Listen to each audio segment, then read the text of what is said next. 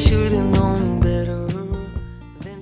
Hello and welcome to episode 75, a landmark podcast in the history of Film Yak. I'm John. I'm Kevin. I'm JR. There's nothing really landmark about it, though. It's just a normal episode. It's JR's pick. We're going to be talking about 40 Guns, Samuel Fuller's black and white Western. I don't really know what else to describe it as. Just a Western from the 50s. People call it a feminist Western, which I don't think it is. Yeah, I don't know where It does feature feature a because it has a woman. female in it.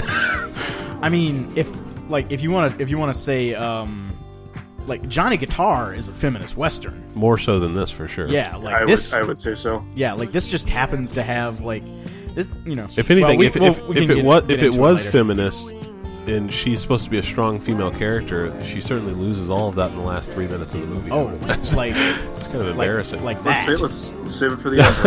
Right. All right.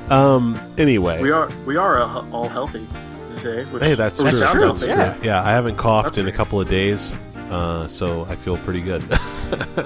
My cough is finally gone. I've coughed a little bit today, but I also ran around on a trampoline Stay with away a from me. 3-year-old. So Yeah, so we're going to be talking about 40 Guns. We're also going to be talking about other things we watched and a teeny tiny bit of news, which I will bring up in a moment. How are you guys doing? Wonderfully. Yeah. You know, again, I went through my flu-like symptoms and I came out alive. Did you have the flu? I don't think so. I never had a fever, Oh, that's good. but I also never went to the doctor to find out. Okay. Yes. Yeah, I always go to the doctor and then they swab you or what, they do that thing in your nose, you know? yeah, I had the flu, even though I got the flu shot, so I had a sinus infection. brutal. Oh, I think, no, my daughter had a sinus infection, so yeah. Ah. Everybody's being sick. It's that time of year. Yeah, The gross time. yeah. But, yeah, well, I guess I just wanted to bring up real quick, I think it's pretty big news. I feel like nobody's really talking about it, but this idea that Netflix is essentially subcontracted Criterion to release their films, yeah.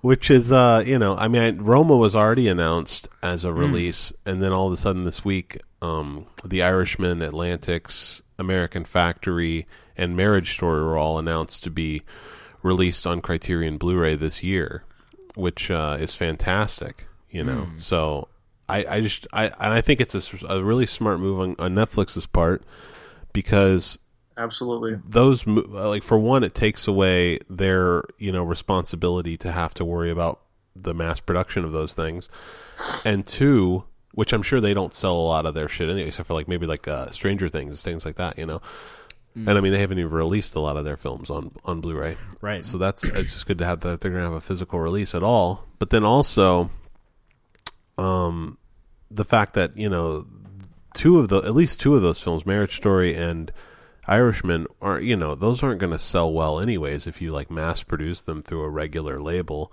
Whereas if you make them in Criterion editions, they'll probably actually sell more because people will, they insist on having those Criterions. Right. And I think the movies they picked were so far. I'm sure they'll do more. And this reminds me of Criterion did this with IFC when they started releasing a lot of their movies onto their on-demand cable service. Things like Everlasting Moments and actually a bunch more. I wish I could remember the name of one. But the Noah Baumbach makes sense. He's got movies on the label already. I'd imagine Criterion, every boutique label probably wants to be in the Martin Scorsese business for The Irishman. Sure. I think both Criterion and Netflix are betting on American Factory winning the Best Documentary Oscar, give it a little bit more clout. And then Atlantics, I haven't seen yet, but it's just supposed to be a really touching, foreign movie that kind of fits in with the movies that, Criterion might release 20 years down the line. Yeah. So they're just releasing it now, and that's great.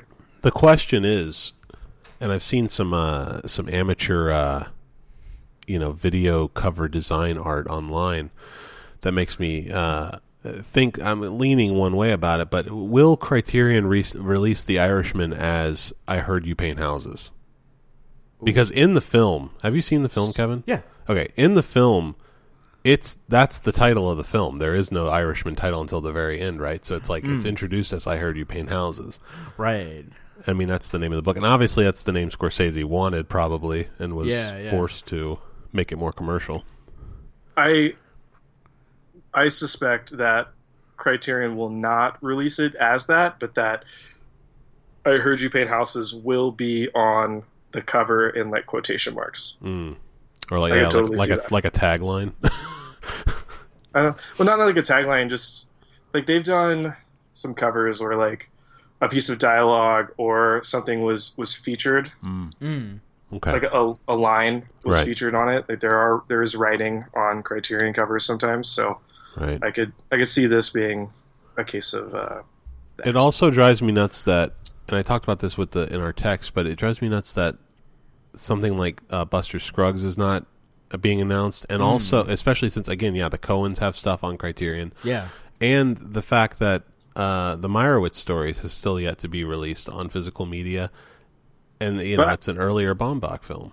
I think this should give you hope that the Meyerowitz story is something that could appear in the future, though. No, I agree. I think yeah. if this goes well and their partnership continues, I'm sure it will. But it's annoying because I prefer that film over Marriage Story quite a bit. So I would love to rewatch that on a Baby Blue.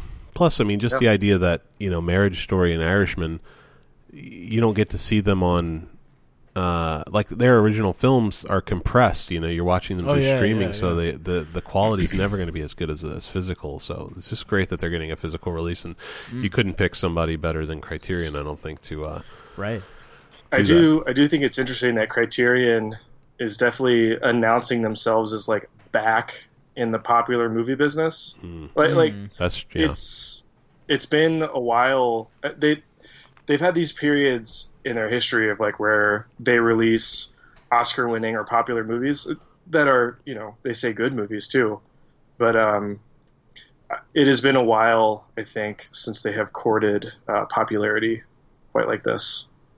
And I know the average like film goer is not like super excited about The Irishman, but as far as Criterion standards go, that's a very mainstream movie. Oh, completely. Yeah. And I mean, I think the fact that they release they consistently release Wes Anderson films on the format. I think that's again a cash cow for them probably, and even though I mean he's kind of a niche market, but he's big within that indie world. Yeah, and is Isle of Dogs on Criterion, or is that? I don't believe so. It will be one day. Sure. I mean, they just announced. They just Budapest, announced right? Grand Budapest, which came out in 2013. Yeah. So That's what I was thinking so of. Isle of Okay. Dogs probably won't be too far behind. And this new one is probably most of them went straight to Criterion. I feel like I think Moonrise Kingdom did. And,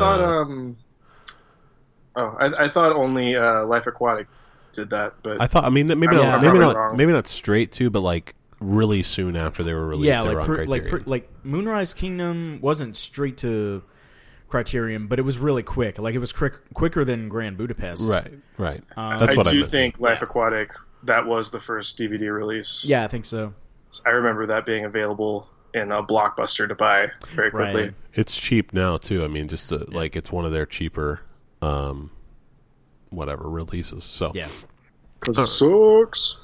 It doesn't. I'm sorry. It doesn't suck. I honestly haven't seen it in so long. I don't even know if it sucks. But okay. Well, let's talk. I guess let's talk real quick about. Now, Kevin, did you watch the Vivarium trailer? I started it. I guess that tells us how you feel about that Lost one. interest. Yeah, I mean, well, I would think this would be something you'd be into. Well, I told JR off air, like it looks better than Suburbicon. Oh, okay, yeah.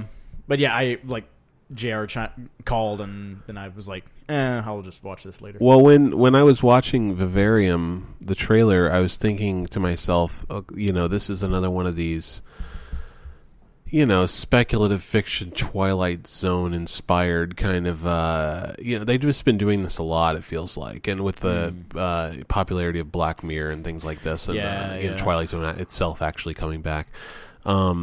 I was really just kind of like not interested, but I don't know. The trailer won me over. I'm pretty excited about it. Within reason. Right. I like Eisenberg. I like Yeah. Poots.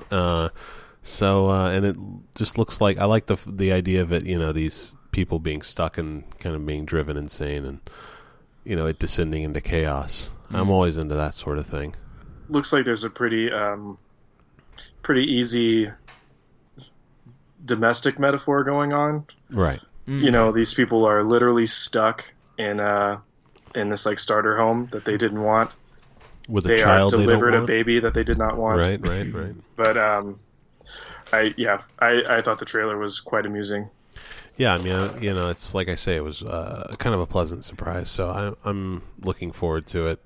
And then I guess we could talk a little bit about The Last Thing He Wanted, which is that new Netflix movie, which I wrote about my post that Anne Hathaway just a real fall from grace for this lady. I mean, not that this movie doesn't have a certain level of cachet just based on the fact that it's a I mean, Netflix at this point is getting in there, and Willem Dafoe is in this as her father. Of course, he's kind of like he seems like the go-to guy at this point, and a lot of people are just grabbing him for their movies. Like, for when he shows up in the trailer, I was like, okay, now we're going to get a comedy beat in the trailer. Oh, we didn't get that. That's weird. Yeah. Yeah, because like the way he's introduced is very much like, oh, like she's gonna follow him through his merry escapades, and then then things are gonna get serious. And then he vanishes out of the trailer. You never see him again. Yeah, until like at the very end, like Anne Hathaway, they Ben list his Affleck, name. Willem Dafoe. Right. No, Oh yeah, the fact that Ben Affleck is in this too. Also, it's just like I don't know. It's got a pretty big cast, but it's Yeah. Ben Affleck was going to be my example of Ben Affleck. I mean, sure, Ben Affleck's in shitty movies, but he doesn't say yes to everything, right. which I think is notable. Like, even though I want to call it Total Recall. What was the name of the other shitty Netflix movie he's in? Triple Frontier. Yeah, Action Total Dads. Recall. Yeah, Action Dads. There we Action go. Dads. Oh, Like, that's not a good movie, but like he signed on to work with like a good cast and a good director, Sure. and that's probably like again, Dee Rees did Pariah and did Mudbound. I think those are good movies. Either I didn't know that. This does not look as good as Mudbound, but whatever. Was Pariah good? Yeah. Okay. It's like I don't know that it was her debut. It definitely felt like a debut, and it's anchored by a couple really good performances, and it's not great but good. I got serious Argo vibes from the trailer. From this trailer, Yeah. I could see that. Well, I mean Affleck being a lot in of it because That's of what Affleck. Ben says yes to. Yeah, but It's like, go great. But yeah, yeah, and just the kind of like political thriller aspect of it. Sure. Yeah. And I guess finally, the Jesus Rolls teaser. We've been hearing about this one for a while. John Turturro. I don't understand why he's doing this. Like it just seems like I don't know if he's just like. He must have had a really good idea, or he thought he had a really good idea, and he was like, I'm going to make this movie about this character that, I played 20 years ago, but this teaser does absolutely nothing for me, and I don't know, it just looks really awful. It looks really cheap and terrible. Yeah. I think it was maybe a mistake to immediately go with, the bowling was a mistake, but to go with like the sort of dreamy imagery that was in the last Mohican. No, The Big Lebowski. I think it was a mistake because it doesn't give us anything besides just like a cheapened visual version of what we saw in The Big Lebowski. Absolutely. I don't it's like I don't know that this movie will be bad, but I don't know that this is either. not a good but teaser. Exactly, the teaser doesn't teaser. make it look good. So Yeah, and like, I don't know. Like, I'm wondering too. Like, I guess most people, including maybe Turturro, like forgot that like, yeah, Jesus was a really like out there eccentric character, but he was also a convicted pedophile. I forgot about that. Yeah, it's like, I mean, 8-year-olds, granted, dude. Yeah, 8-year-olds, dude. I mean, I don't know. Like, it's going to be a challenge to. Especially like depends on what it's about, I guess. But yeah, because not to sound like some alt-right douchebag, but like in this day and age, where like that kind of thing is like obviously it's always been frowned upon, but like these sorts of things are like kind of but yeah, like where this kind of thing is like pointed out and like we're in a delicate time. Yeah, for sure. Well, that does it for the trailers. So, feel free to write to us at filmiacpodcast@gmail.com if you want to say anything about these trailers or ask us any questions. Is there real quick? Is there anything like any of us are super looking forward to in 2020? Oh, of course. No, I hate movies. I mean, we all have watch lists on our Letterboxd, and I mean, I just added the new Cronenberg film, not Cronenberg, but his son. What's his name? Brandon. Yeah, Brandon Cronenberg. He's got a new movie called Possessor that's playing at Sundance right now. It's supposed to be really out there and disgusting. Nice. And then the new Spike Lee movie is called Da 5 Bloods, and it's about Vietnam. So I'm interested in that very much. And I mean, I'm sure there's a few others even that I'm not thinking of or not seeing right now. But okay, I tend to stay away from like those lists that are like the 100 movies we're looking forward to in 2020, just because they don't interest me, and often like those movies don't get released in 2020 because they're going to play at festivals, they don't get bought and then distributed till later. So I like the things I've been adding to my watch list are things that I've been playing at Sundance that sound interesting, like the Shirley Jackson movie sounded interesting to me. So I hope to see that at some point, but sure. Yeah.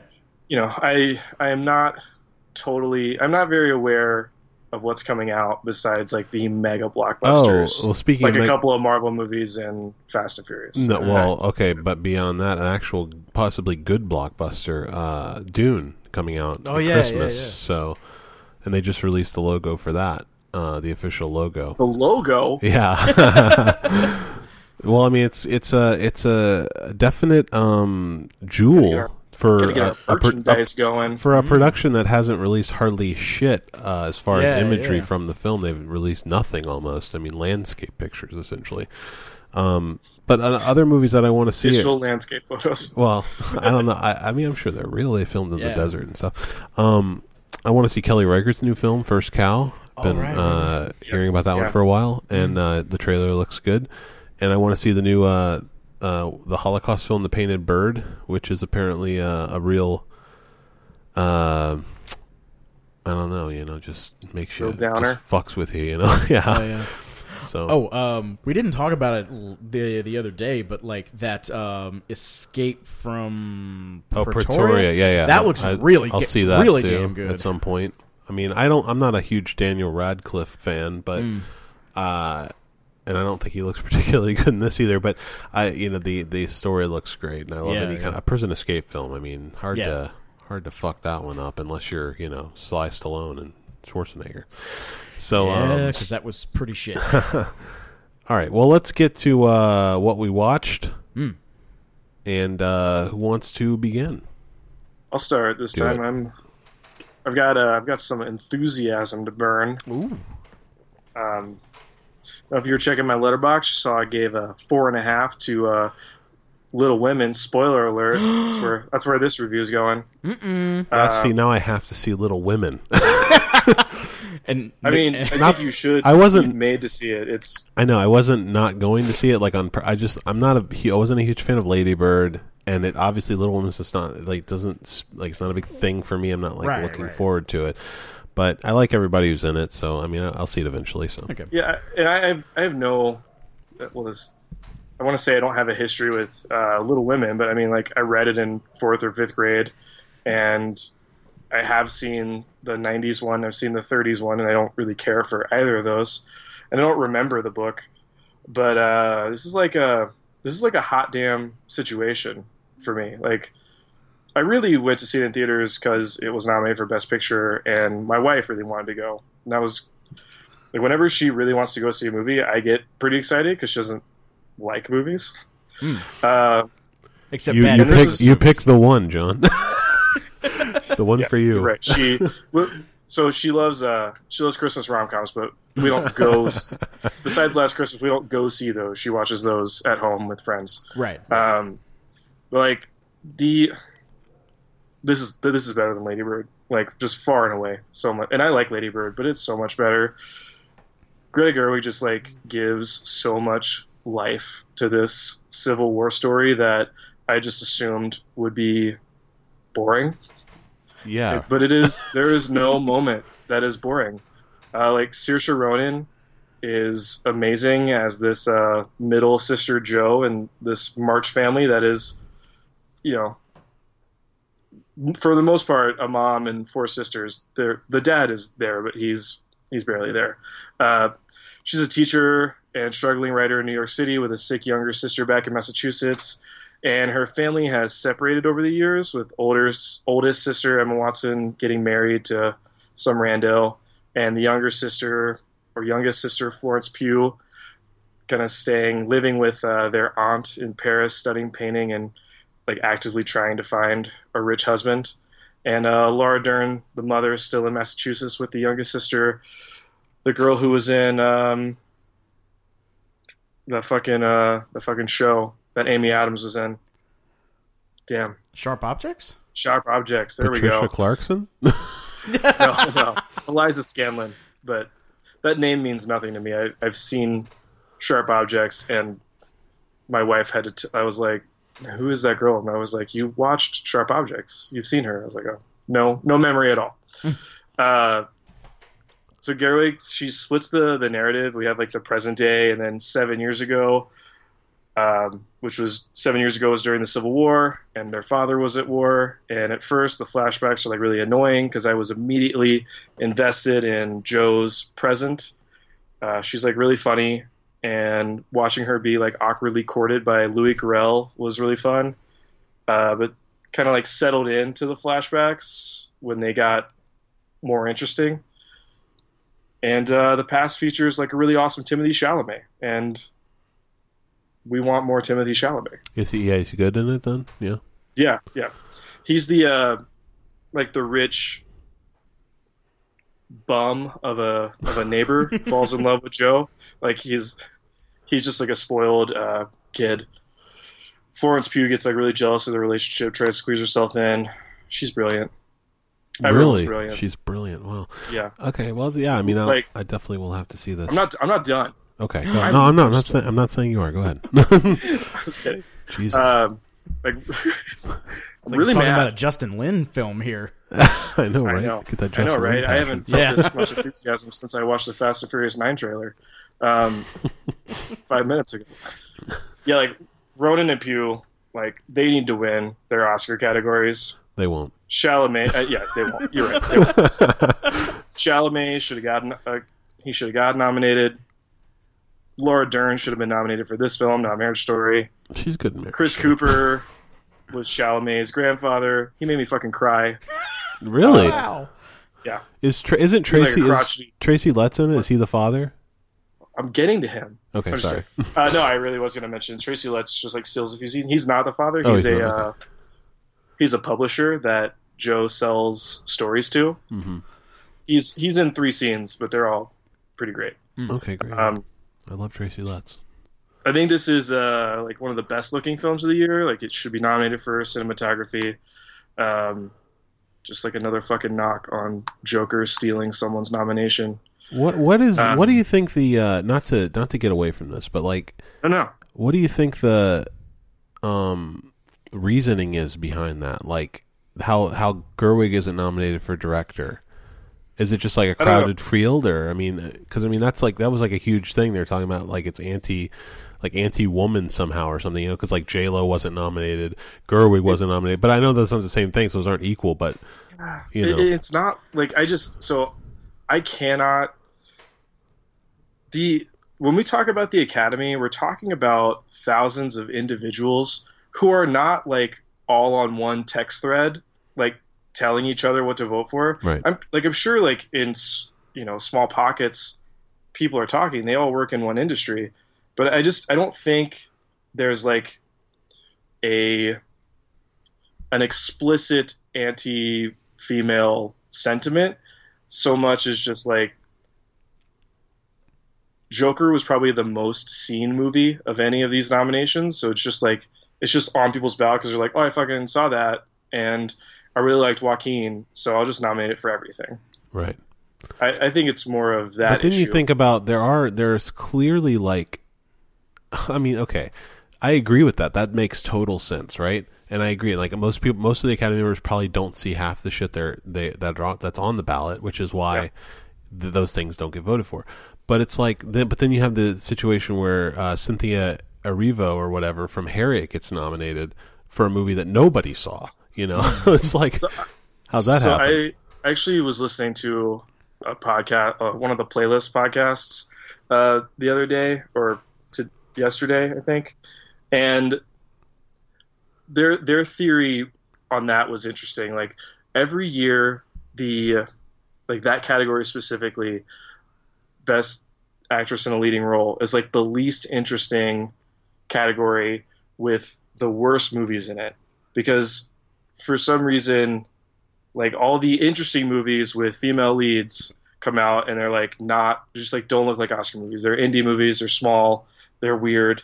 But then, so it's like it's almost like people have like this just subconscious like, let me go find the historical movies and the biopics that starred women, and that's just what we'll do. It's like, have I seen like Harriet, Judy, Bombshell are all just like biopics or docudramas with real people and women dressing up in makeup to play those real people. And they're Oscar bait. I mean, they're clearly made to look that way and to play that way. It's interesting. I don't understand like why that's a thing, because it doesn't seem to be as much of a thing for actor. It feels especially grievous though in this situation where you've got Little Women nominated for Best Picture, but you can't give Gerwig the nomination for director. And it does feel just like it's the crowd, the field is crowded, and we don't nominate as many directors as we do pictures and all that kind of shit. So it's just. And before I saw the movie, I immediately thought, well, like, okay, maybe the movie's good, but maybe Gerwig's direction is not very interesting. I figured it's probably going to be better than Todd Phillips's because I don't like that movie at all. But it's better than everyone's besides Bong Joon-ho's. It's great. Better than Scorsese's. Yeah, I mean, I like this movie a lot more than The Irishman. I don't think Greta Gerwig's a better director than Martin Scorsese. But her direction, no, look at what you just said, JR. I'm just kidding with you. I get it. It's all good. Yeah, that's that's a rave review for Little Women, and I now have to. It's definitely a shot to the top of the list for me. I guess I'm gonna have to see that shit immediately. I'm rarely this enthusiastic. I know. I gave it a 4.5 just because like. Nothing's a 5. There's one scene at the end where I feel like Greta Gerwig kind of oversells a theme in a very obvious way, even though the scene itself is, pretty enjoyable. It just kind of like left a bad taste in my mouth, and it probably would have been less offensive if it were not so close to the end. But again, this is second best film of the year, even though I can't officially say that because we already did our list. You can change your list, man. Jeez, I'm come kidding. on. No, absolutely second best film of the year. Wow. Loved it. Wow. Until you see Uncut Gems. Okay. Yes. Yeah. You're right. I accept that. Yeah. All right, Kevin. So I don't have too much to say about it, but I finally saw Joker, and I didn't like it. Thank God. Oh man. No, man. Like this. Like everybody, like everybody, I've heard all the hype around it. I've heard this, I've heard that. I think it looks like trash. Since we've got Disney Plus, my brother and I have been watching the show Gargoyles. Oh yeah, and we were talking yesterday about like how great the continuity is in the show. Like, if something happens in, like, episode 3, like you know from what they've set up, like what's like what can or can't happen in like episode 7 or 8. Like things come back, things are remembered. Consistent. It's very very consistent and very concise. I gotta say, Kevin, this sounds like absolute nonsense, but I do love this take because I love gargoyles. Cool. I wish I remembered it or had watched it recently. Oh, it's on Disney It's Plus. Get on it, Disney bud. Plus, yeah. I'll get to it. Yeah. So Joker is a great example of how you need to pay attention to things and make them consistent. For me, the biggest thing with Arthur Fleck is there are times where he seems his character seems, for lack of a bit more polite phrase, simple. Whereas there are other times where he's man of the people and's got a lot of really articulate things to say. Yeah, I agree. He goes from savvy to moronic. Yeah. Yeah. Within scenes of each other. Sure. Now, I understand. I don't know. I'm not a psychology professor.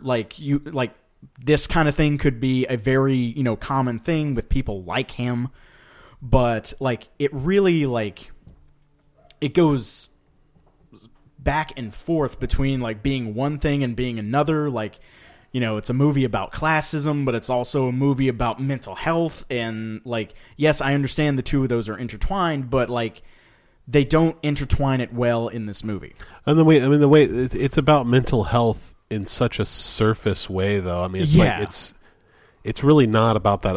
It's such a superficial look at. It reminds me of I was watching the interviews on Julian Donkey Boy when I watched it for episode 50, and it was what Corinne was talking about when he talked about that film. He said, I want to make a movie about schizophrenia, but it's really about schizophrenia, about this people who take a dump in their hands and rub it all over the windows, and and they don't remember that they did it, and things it's just the nasty side of it, Yeah. And it's this is not that at all. This is your cliche, this is what a 17-year-old high school student would write a short story about. This guy's crazy, man, and he kills these guys because they're making fun of him on the subway, and then he, it's just and he paints his face because he hates society, man. Yeah, and everybody's poor, so he leads the revolution, right, man. Yeah, it's brutal. Yeah, it's really awful, and it's like a movie that it's like what stupid people think is a sophisticated film. You know what I mean? It's they think that this is a deep movie, but it's because they've never seen a deep movie before. Right. And that's the thing. These are things especially now, these things should be addressed, but they should be addressed in a better fashion. Absolutely. And not just thrown to the wind as a, quote unquote gritty reboot of a comic book movie. For sure. And watching the director's roundtable with Todd Phillips talking to Scorsese as if they're, and he speaks to him as if they're on the same playing field. I'm a director and I'm a filmmaker and we should be at this table together, and I'm just as respected as you are almost. It's just such a weird, what are you doing here? How are you speaking right now? This man, Scorsese, is sitting at the table. Yeah. Get up and leave. What is happening? Yeah, because the movie looks like trash. It's not very well done.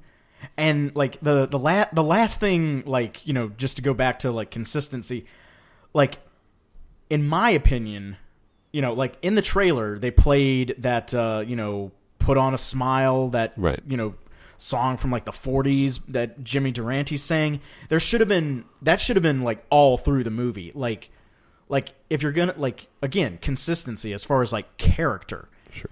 Because, Arthur Fleck, he's definitely a man out of society, a man out of his own time.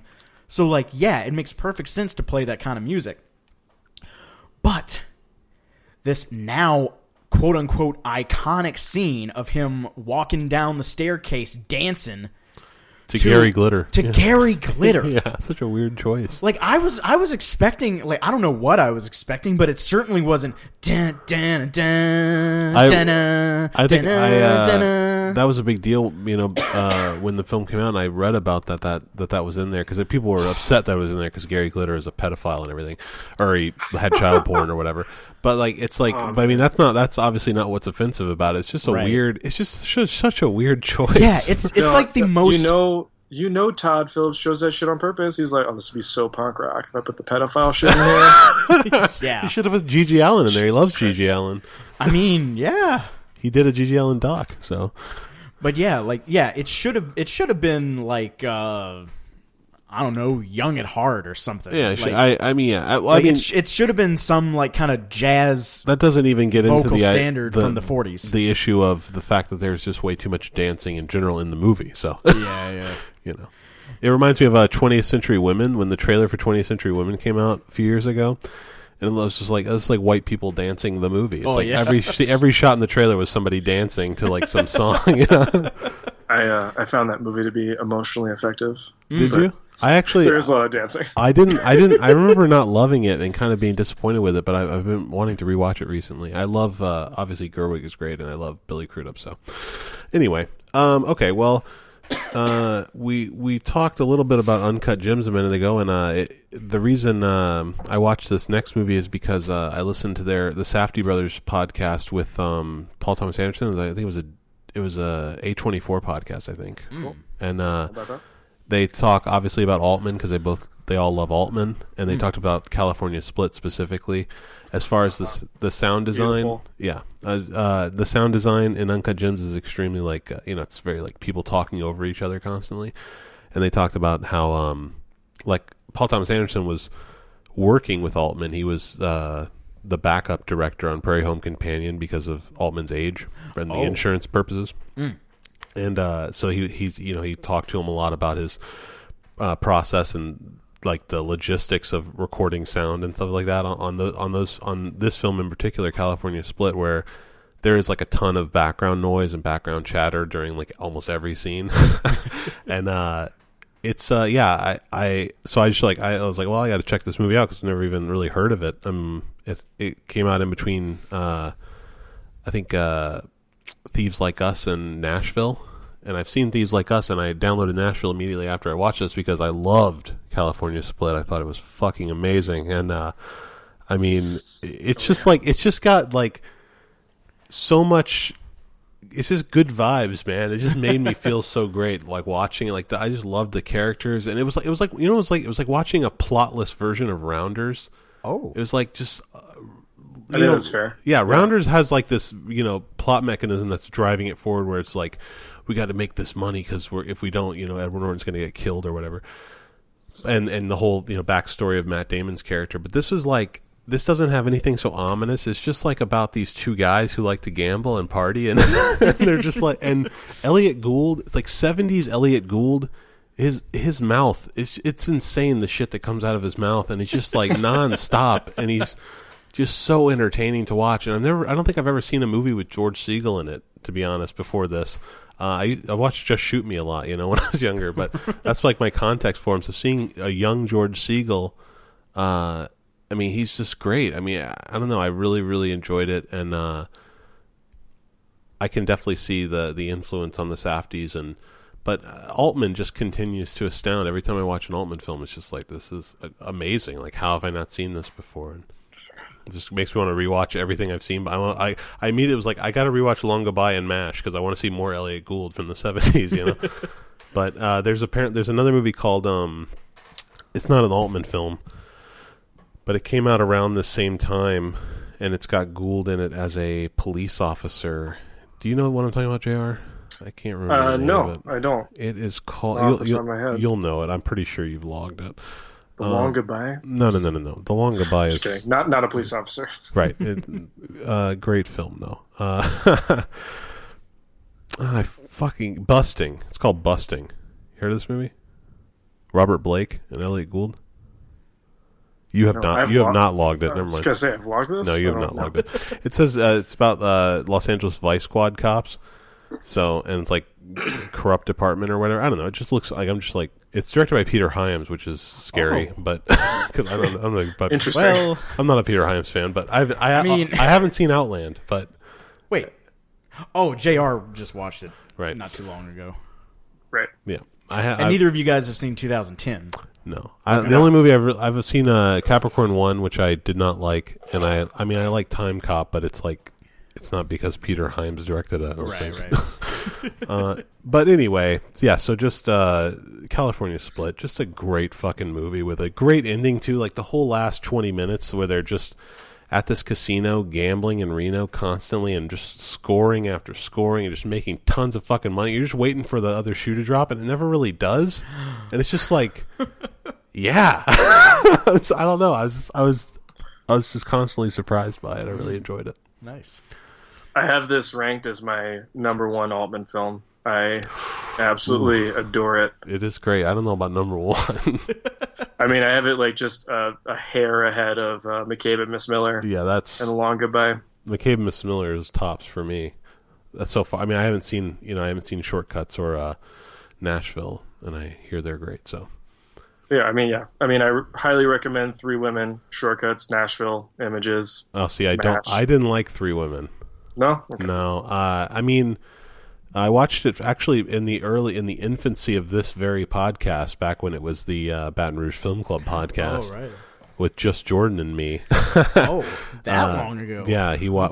watched Persona and Three Women, and I'm not a huge fan of either. I like Persona a lot more than Three Women, but yeah. But anyway, neither here nor there. I mean, Altman is he's a god of cinema. What are you gonna do? The guy. I mean, he's even more so than Deakins. Yeah, absolutely. If he and Deakins could have teamed up, just think about how great that would have been. All right, JR. Oh, back to me already? Holy shit. All right, I will be much more brief for the rest of my movies. Thank God. Yeah, I know, right? Oh, it's fucking windbag. I watched the Netflix Oscar nominee for Best Animated Film, I Lost My Body, which is super interesting. It's much more like interesting and fascinating than it is like actually a compelling good movie. Oh. It's this like beautiful hand-drawn animated movie about this this guy, I can't pronounce his name. It's like Naufel or Neufel. It's French. Who's been like we meet him. He's been like violently separated from his hand, like his right hand, and then we all of a sudden get like two narratives. One's a flashback narrative of this guy growing up, coming of age, and he's like a fuck up who can't figure out what he can be good at in life, and then like falls in love. There are lots of shots focusing on his hand going through life, and then we've got this other narrative of this disembodied hand just walking through Paris trying to find its way back to the rest of its body. And it's like the disembodied hand is definitely like the selling point of the film. It's like definitely why this was made and why people liked it, but it's not nearly as interesting as the flashbacks of this kid's life, which I thought was weird. Definitely thought the hand would be cooler. And it's like the hand just kind of goes through Paris and like I don't know, has to fight off birds and people thinking it's a rat, and the kid is like, he has like an interesting life, and he's got a clever meet cute, and he falls in love, and blah blah blah, whatever. It's that stuff's pretty good. Just wish the hand's journey was as good. It's a 3.25. Cool, but it is gorgeous. How's you like it? Is that it hand-drawn animation? Oh, it is. It is hand-drawn. So, I want to say yes, but I think now I heard feel that it was that's like dangerous. Yeah, I heard that it was like at least partially done. Maybe like done on. I mean, obviously, probably done on tablets or something. But so yeah, and I'm loath to call anything hand-drawn because I know you can replicate a hand-drawn style on a computer. And that's right. If I'm being, that's probably what it is. I mean, their other movie, Klaus, was like it's like hand drawn, and I think it was actually like done on paper, but they also like used like a lot of like digital like filters and manipulation and stuff for like lighting and things. So, kind of best of both worlds, maybe. And I started that movie late last night, but my internet was like every 5 minutes the Netflix would like stop to reload. I just I just passed out on the couch while Klaus was reloading at some point, so I'm gonna have to start that over. So yeah, they there doesn't seem to be any real information about how it was made. But anyway, I mean, it doesn't really matter. Kevin? So I had been reading the Silmarillion, which is like the prequel to Lord of the Rings. So I decided, it's time to rewatch Lord of the Rings. So I rewatched all of them and enjoyed them a lot more than I thought I would, because they came out when I was in high school, and I've seen them like a bajillion times. But actually, like, going back and watching them again, it's like, yeah, these are good performances. I think the special effects hold up pretty well. I'm about to probably turn a lot of people against me right now, but in my opinion, Tolkien doesn't write narratives. He writes histories that just happen to have dialogue. And, like, I think... That is a hot take. Oh, for sure, yeah. I don't know how many people are really going to be upset about that. I thought you were about to say, Tolkien is not a very good writer. That's what I was saying. I mean, he's not horrible, but I led you into that one. All right. Yeah, I would said that anyway. Mm-hmm. Someone's probably out there like, what do you mean? Like, the plot structure, blah, blah, blah, blah, blah. And it's like, all right, whatever. That's not all there is to it, of course. Yeah. Right. I mean, Kevin, I think pretty sure I agree with you. Like, I think that very nicely speaks to why I cannot love his books. Right. Like, I think they're very interesting, but just something I'm held at a distance, and that's probably why. Yeah, because he is more interested in the history. Yeah, because I mean, especially like they're so like the Silmarillion, it's basically like the beginning of the world, and how like there's like the one god, and like all of these sort of angelic beings are like created from his thought, and then like the one god is he religious? Oh yeah, he was a hardcore. It's a JK. It's a JK. Sorry, it's JRR. But yeah, anyway, lifelong Catholic. But yeah, and like, so throughout the Silmarillion, like, he talks a lot about how, and there was great sorrow. Like, there's a whole lot of that. Like, and there was great beauty in the world, and there was great sorrow, but like, you don't really get like how sorrowful or how beautiful. Lack of adjectives. Yeah. Very much so. Like yeah, you don't like it, as descriptive as he can be about things, it's like he focuses like so much more on names than just about anything else, and he's kind of like, wrapping up a, history lesson throughout most of it.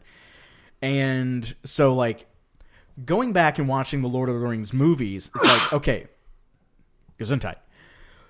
Like, you actually get to get into the emotions of the characters and like kind of feel what they're feeling, and like hearing like the combination of like the music and the poetry that's like in Lord of the Rings, the book, but like actually like hearing it spoken aloud and like having emotional depth given to it by the actors makes, really just brings it to life for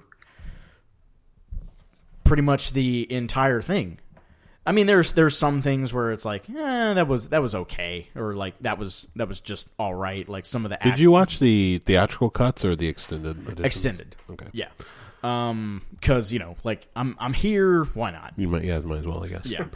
How do you feel about the Amazon series? Is this something that interests you? I think it, like, having read the Silmarillion, from what I understand, like, the series is supposed to cover a lot of what's in there, so I think it could be very good. And like, the adaptations of these works bring so much more out than just what's on the page. So I think it'll be good. All right. Yeah, and let's see. So Fellowship, I thought was the best out of the three, but so that one was a 4.25. But Two Towers and Return of the King, I think they're still 4 stars. I haven't seen. I've seen all three of them. I saw the last one in the theater, and I remember hating it. But I wasn't a big fan of any of them. But I rewatched the first one and did not like it either in the last 5 or 10 years. But I always remember Two Towers being the most enjoyable. But I don't know. I don't really know why. That's the only one I went to see multiple times in the theater. Oh, and I don't really remember why. There's like a lot of war stuff in it, right? And there's like a lot of battling in it. I think that's probably why I liked it more. Most of it is like the Battle of Helm's Deep, where that's probably why I liked it more. Yeah. Just a lot of action. Yeah, but all right. Well, and there's it's such a funny scene where like Christopher Lee is like Saruman. He's like mixing up these things and like. I don't understand, like, what's going to bring, like, Brad Dourif as, like, another one of the bad guys. I don't understand what's going to bring down the wall, and he walks in with his candle, and, like, Christopher Lee is pouring this powder, and he stops him from bringing the candle any further. He's like, whoa, back up. Like, so the powder is gunpowder? Yeah. I didn't remember Brad Dourif being in it, so that's... Yeah, he's Wormtongue. It's a little bit of a plus. Yeah. And good old Carl Urban. Like, this is what put him on the map. Carl Urban, yeah. Yeah. Well, until he does Dredd 2, he's dead to me. I watched JR's number one movie of the last decade, The Illusionist, which is an animated feature Be gentle. from this French bozo, Sylvain Chomet. Just kidding. And it's about an illusionist from France who travels to Scotland because nobody wants to watch his boring magic act. And I guess it's based on an unproduced Jacques Tati script, which is interesting because it's weird that I watch this because I've never seen any Jacques Tati films, so I should probably watch those, before I watch this. But I enjoyed this movie, and I think the animation is like stunningly good. Like, have you seen this? No, yeah. I want to. The animation is where did you watch it? Oh, I downloaded it legally. Okay. Torrents, baby. Why do I even ask? I know, right? I would be surprised if they don't have at least a DVD copy in the library. They definitely do. I'm sure they do. But yeah, the animation is incredible. I mean, absolutely amazing. And I mean, the story is fun, and it's almost dialogueless, which is interesting. And I was waiting for somebody to talk for like the first 20 minutes, and then I realized, this is like it's like set pieces after set piece after set piece. So it's not about dialogue. But yeah, I had a good time with it. I'm not on JR's level of adoration yet, but I certainly enjoyed it, and I would certainly watch it again. It is a beautiful 77-minute running time, so you gotta love that. You gotta love it. Yeah. So, and I was looking at the director and going to check out the Triplets of Belleville. I downloaded that, and then I can't believe he hasn't directed another feature since this movie. Yeah, I don't know what's going on. It's insane. He's done some shorts, and he did a live action movie, which is like, who could care, right? I mean, who's gonna watch that shit? Right. But anyway, that was in 2013, so even that's been a while ago.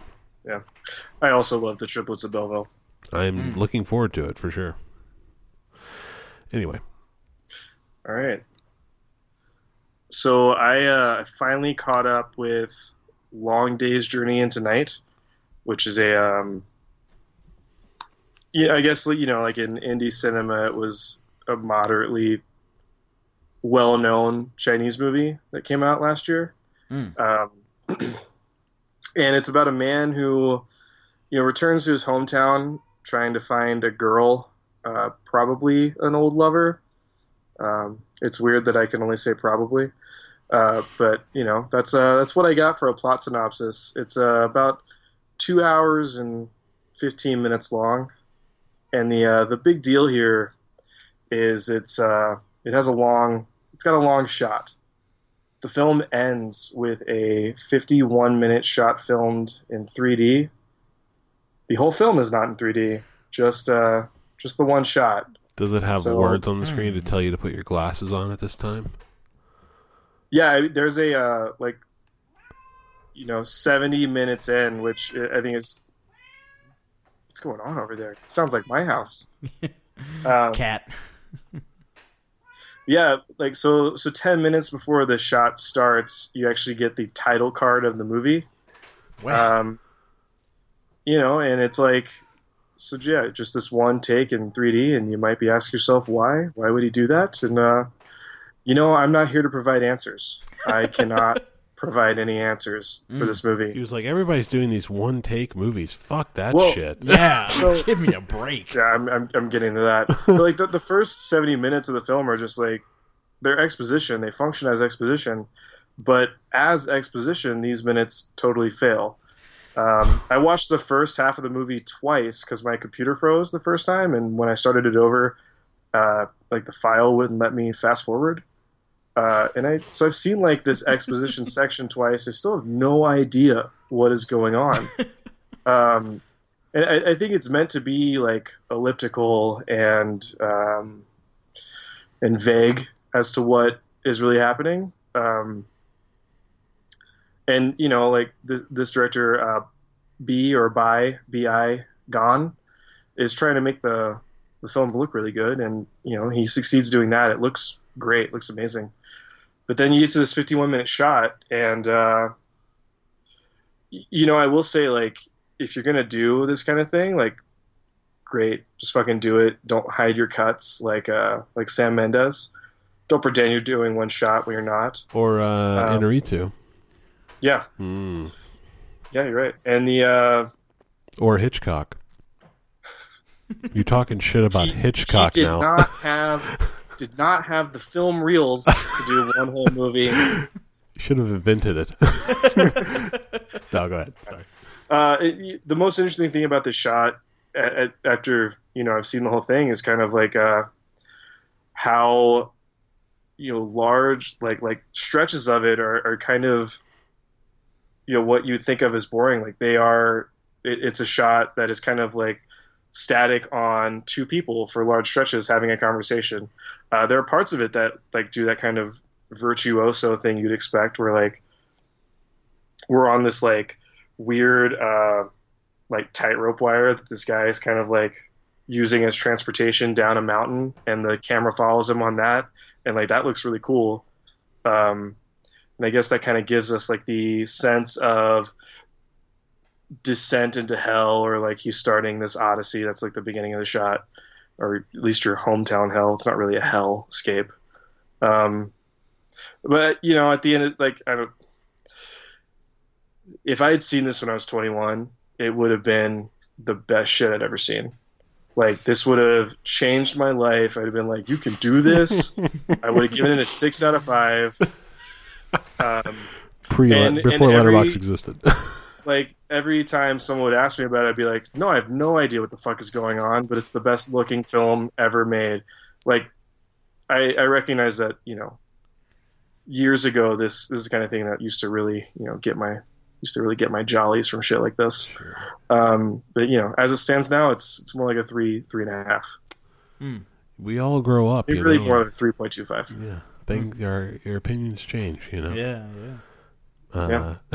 I used to love American Beauty, I honestly don't know how I feel about it, though. Yeah, I mean, I like back when I was like 15, like Pulp Fiction was the end all be all of like existence. Or like, yeah, it's like when when you're Yeah. like, I was like 17 or 18, and I saw, no, probably younger than that, even 16, 17, when I saw Requiem for a Dream for the first time, you're just like, holy shit, this is pure cinema.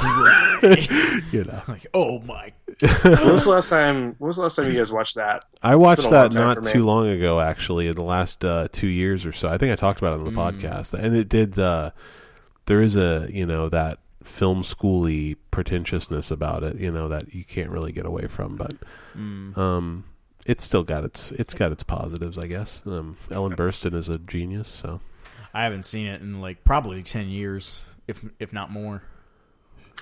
I do want to say that like Long Day's Journey into Night, like while you could describe it as like the like obviously trying to be virtuoso filmmaking and like maybe there's like a film school element to it. Like it does not look or feel like any movie that I've seen before.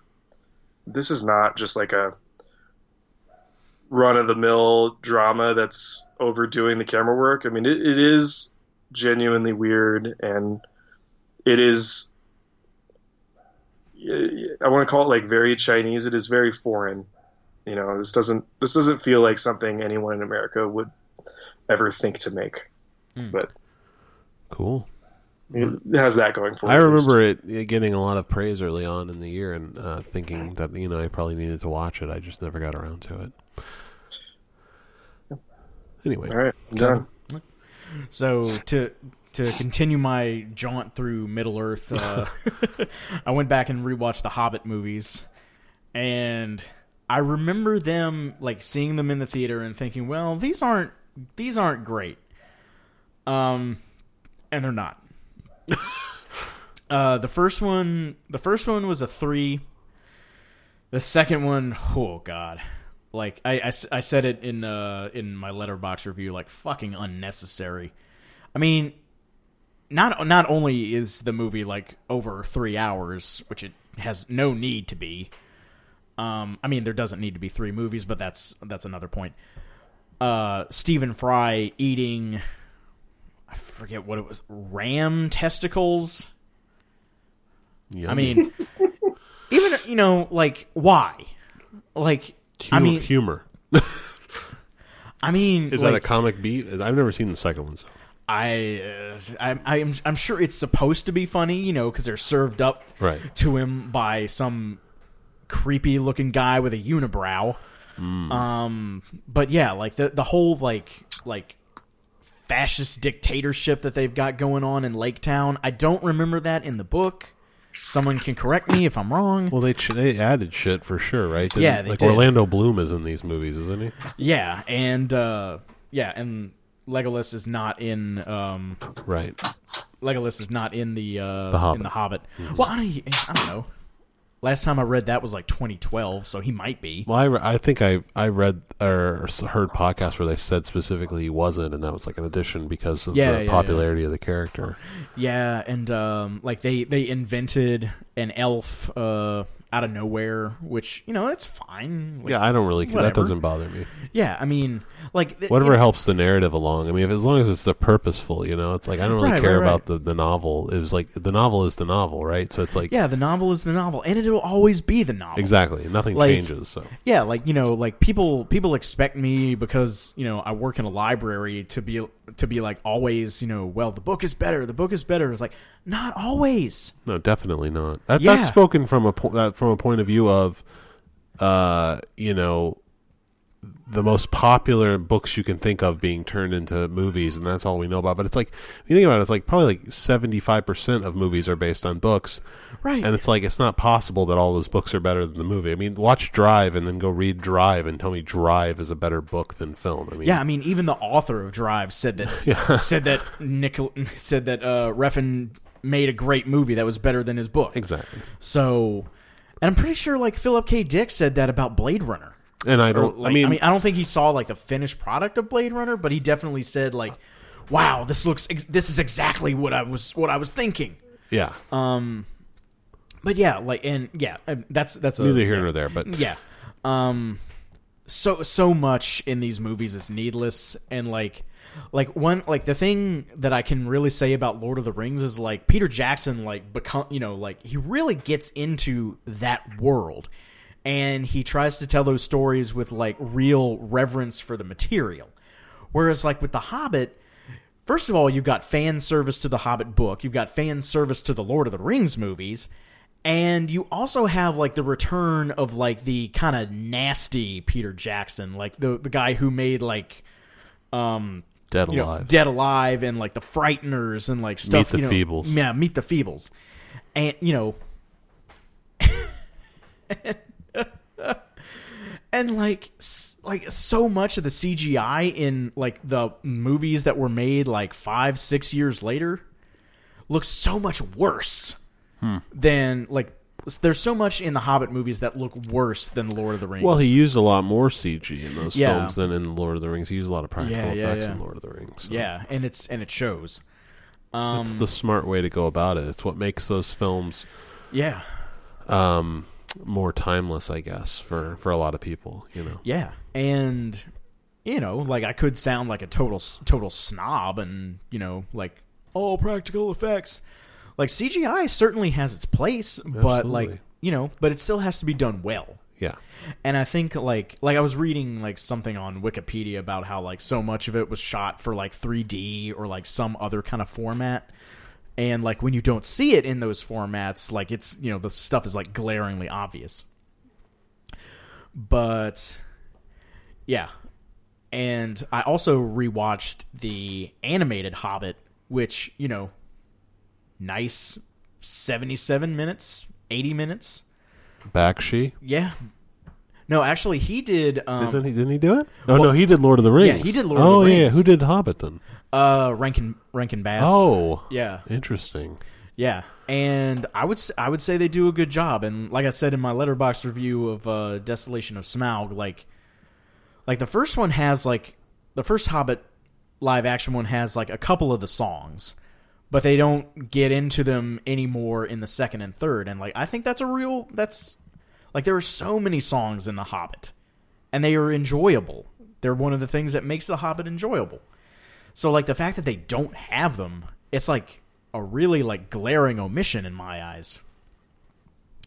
Because like you hear them all throughout the animated one, and it makes things so much more enjoyable. One of my favorite parts of I've only seen the first Hobbit, and I actually liked it more than I liked all the Lord of the Rings movies.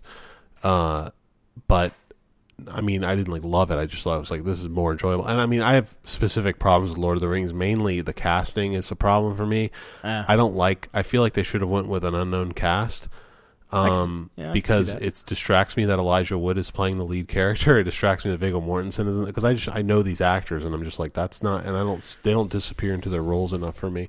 Whereas in the Hobbit, it's like Martin Freeman, and it's like I don't know this guy from Adam, pretty much. Yeah. So and the rest of them are like in so much fucking makeup that it's like you would know who they are anyway. Yeah, like one of the dwarves, Beaufort, Beaufort is played by James Nesbitt, who like I had seen in he was in Jekyll, and he's in like a bunch of British TV. But yeah, like the rest of them, and then like I watched a behind the scenes feature, like not this time, but like further back, where like they were talking about how like a couple of them, like Aidan Turner in particular, like they had him in similar makeup to the rest of the dwarves, but then they like scaled it back so much, and it's like, okay, y'all, like we get that he's like easily the most attractive of these actors, but like that's kind of not what this is about. Like if you the studio, that's exactly what it's about. Yeah, you're right, because I mean, they gotta put those asses in the seats. But anyway, what I was gonna say is that song in the beginning of the film is my favorite part of the whole movie. Is the Misty Mountain song or whatever. Yeah, it's incredible. I was like that. It really like I got chills when I was watching it in theater. I was like, this is awesome. Like, I want the movie to be like this. But I mean, and like I say, I enjoyed it. It was a fun like adventure movie, but I just never got around to seeing the other two. Right, and like and I plan on rewatching the Bakshi version, and there's like for some reason he had a falling out with the studio, so he didn't end up making Return of the King, and that was made by Rankin Bass. I haven't seen that one, and I plan to, and I'm going to rewatch the Bakshi Lord of the Rings. But I was reading that like apparently John Boorman had his hands on Lord of the Rings, and like that would have been something. Yeah, and I think he actually said that like everything that he like kind of planned for Lord of the Rings eventually kind of ended up being in Excalibur. That makes sense. So like where's that movie? One of the greatest films of all time. Excalibur is great. Yeah, Excalibur just rules. All right. Well, being that JR has abandoned us, I will. I'll talk about just temporarily. He'll be back, folks. I'll talk briefly about. I watched the David Lynch short film dropped on Netflix this week called "What Did Jack Do?" which is actually from like 2017. It played at the festival, I think, but it hasn't gotten released ever until now.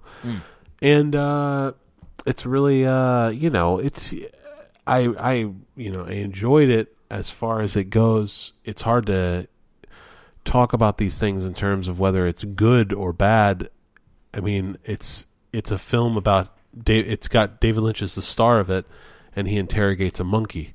And there's a waitress who comes in and serves them coffee, and like this is what the movie is. And the monkey, they have the Conan O'Brien thing where he interviews like Schwarzenegger, and they'll have like somebody's lips like superimposed on Schwarzenegger. Oh yeah. They do that with the monkey, and I'm pretty sure Lynch is doing the monkey's voice. Oh, and but it's like manipulated, and it's just your typical esoteric, very strange, but interesting. Seems like there's something there, right. But so I watched that. It's fine. Check it out. It's short. And then I watched 2 true crime series on Netflix. The Confession Killer, which is about Henry Lee Lucas, which is overly long and not terribly interesting, mainly because Henry Lee Lucas didn't really do anything. Like, he just confessed to a bunch of shit that he didn't do, and so it's like there's not much to do with that.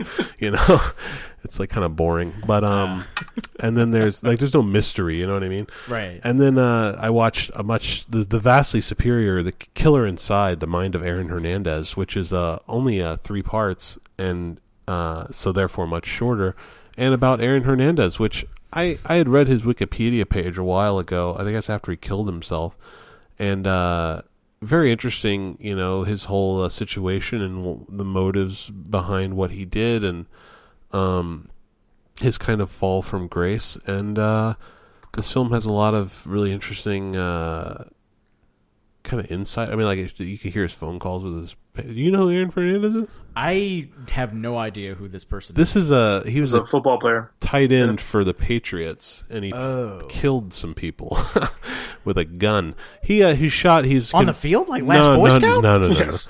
He shot his girlfriend's sister's boyfriend. Which was going to be his future brother-in-law. He shot him to death, and he was convicted of it. And then he was tried for murdering 2 more people, but found not guilty. But it's kind of debatable whether or not he actually did it. Oh, okay. And he was going to spend the rest of his life in prison, but he ended up hanging himself. But yeah, it's I don't know. It's like it's depressing as fuck, because you're watching, and it's like he like literally gets a $40 million contract and then kills this guy and goes to prison. It's like, what are you doing with your life, guy? Yeah. But then you realize the extenuating circumstances of he's mentally ill, and he's most likely, they don't come down on one side or the other, but it seems very likely that he was a closeted homosexual, and that was something that really wore on him his whole life. And his father was at least emotionally abusive, and so, not to give him any excuses, he just did some horrible shit. But, just really, really interesting documentary. Really well done. Reminded me a lot of O.J. Made in America, but obviously much shorter. So, yeah, check it out. Killer Inside: The Mind of Aaron Hernandez. A lot of interesting stuff there. Did they say anything about like brain trauma? They talk about CTS? Yeah. CTS? Yeah, CTE. CTE, yeah. Yeah. They talk about CTE quite a bit towards the end of it. And that whether or not that played a role. And then there's people in the documentary saying that's bullshit because, I played football every day of my life and I never wanted to kill anybody. But it's like, obviously different people are different, like they actually show his actual brain in the film. Like he donated his family donated his brain to science to study what is it again? CTE. CTE. I was about to say DTE. I was like, that's direct textual evidence. Yeah, CTE. And they showed like how there's like a gap in your in the front of your brain. I forget what part it's called, like the temporal lobe or some shit. And they were like, that gap's supposed to be really, really small until you're like in your 60s, and then it starts getting wider. But his was like already like blown out and super wide. Wow. So they were like, that's a huge indication that he wouldn't have the kind of emotional responses that a normal person would have, and that he, like sociopathic essentially. Yeah, like that's probably gonna turn a lot of people against me on this, but like I don't know what is in store for my girlfriend's kids, but I would highly encourage her to not let them play football. Because like even in helmets, like it's so completely agree. fucking dangerous. Yeah, I mean, I think the science is pretty obvious at this. I mean, like, you don't want. It's like giving your children head injuries every week. Why would you do it? I don't understand. Yeah, like I understand. You know, like it's a game that a lot of people love and blah blah blah blah blah. You know, poetry of motion, et cetera, et cetera. But like when you look. Yeah, I mean, well, like this is the thing. Like this is one of the things that like I was reading about Ernest Hemingway. Like there, like, you know, he killed himself, Sure. and like there was kind of a lot of questions back then about why he would have done it, et cetera, et cetera. And like the bloated book, alcoholic. well, not only like big alcohol problem, but like we're also talking about a guy like he had like he was in like 2 plane crashes within 24 hours of each other. Oh wow! And in one of the plane crashes, he actually like headbutted the door to get out of the crashed plane. So like there is no doubt in my mind that he had like severe brain trauma that obviously only got worse as he got older. And, you know, we're talking like 50s and 60s where like they don't understand any of this. Like they still don't understand a huge amount about it, but like, you know, it's even worse. And they still, I think they can't confirm that you have CTE until you're dead and they look at your brain. Right. Because they it's like, it's one of those things where like they don't really know like how damaged your brain is until you're dead.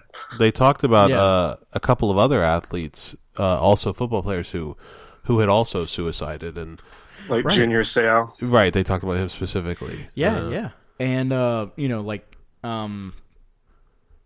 there's no doubt in my mind that Chris Benoit, the wrestler who like killed his family and then killed himself, like I'm sure he had CTE. Well, and the steroids, they say, are a big part of that, right?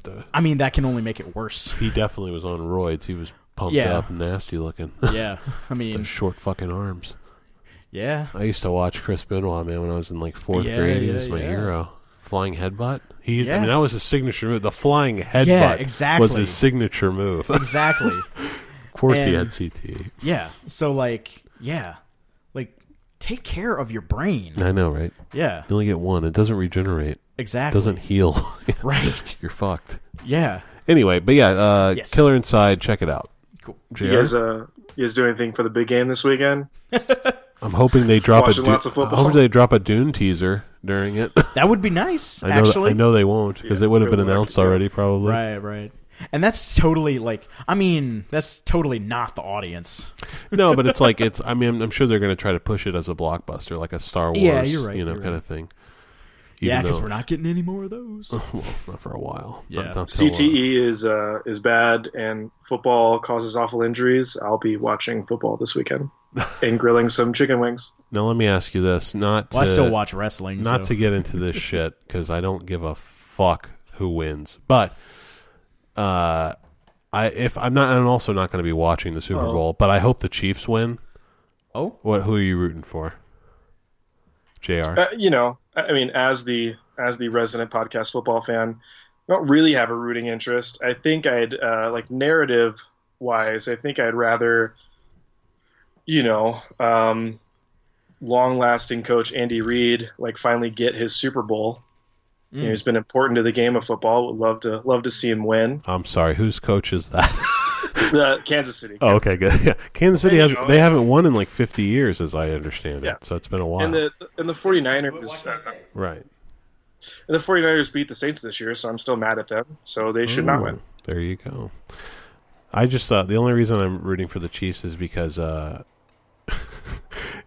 Richard from the Howard Stern Show is a Chiefs fan, and he's been crying about it constantly on the Howard Stern Show, and I really want to see the Chiefs win just to make him happy. Cool. I like Richard. Anyway, they got a shot. They got to the Super Bowl, so they got a shot. I tried to I bet don't one of think my. you're supposed to say Super Bowl in public. Really? Why not? I think it's heavily, just like heavily owned, copyrighted. I think the NFL only wants people connected with the NFL saying those words together. They're very man. They Wow. are some touchy assholes, aren't they? Like I was thinking about it the other day. I was listening to a podcast about Oliver Stone's film Any Given Sunday, and he wasn't allowed to use the teams. He had to make up teams. Such yeah. shit. Like it's just like the movie. What were they prob- like the Miami dorsal fins or something? No, I think it was the like the Sharks and the Knights or something like that. But it's like think about how much better the movie automatically would be if you were allowed to use the actual teams. I mean, just immediately you're in the realism. People fucking love that movie. Like you should like. I haven't seen it since the theater. I don't For know. the NFL. Yeah, it's been a Besides, while like, since I've seen it. But anyway, Yeah, I haven't seen that since I saw it in the theater with my parents, and that's the last time I saw it. I own it. I haven't watched it yet. I rewatched it yet. But I like Oliver Stone a lot. I feel like I might enjoy it, but I don't know. Yeah, I think that was probably like when I was really on. Like I thought, Oliver Stone was like the greatest. Like Yeah. Well, Like- he still had a pretty good track record at the time. He hadn't really done a lot of shit yet, So Yeah, because I think, like that was the newest one that had come out, and like I was watching Platoon like obsessively. Another movie that was like, well, this is it. Like, movies don't get any better. right. Thank God he saved his career with Savages. That's all I can say. No, Snowden, man. Come on. I haven't seen either of those. Good for you. Please avoid it. The worst movie ever made. Go ahead. Your next film. All right. I watched Anne Hathaway's career drip away in dark waters. I'm just kidding. She's in the film as Mark Ruffalo's wife. She's barely in it. It's not even a real part. I just want to make an Anne Hathaway joke. Mark Ruffalo is a corporate defense lawyer whose conscience forces him to take on DuPont when he realizes they've been knowingly poisoning water in certain small communities. Specifically, he defends someone in West Virginia. But turns out it's going on wherever DuPont is. And this is like this gives us like a really peak sad sack Mark Ruffalo. In general, I think his performance as this attorney is pretty good, but I could probably find gifs of it online, but like there are some scenes where he just has this like, I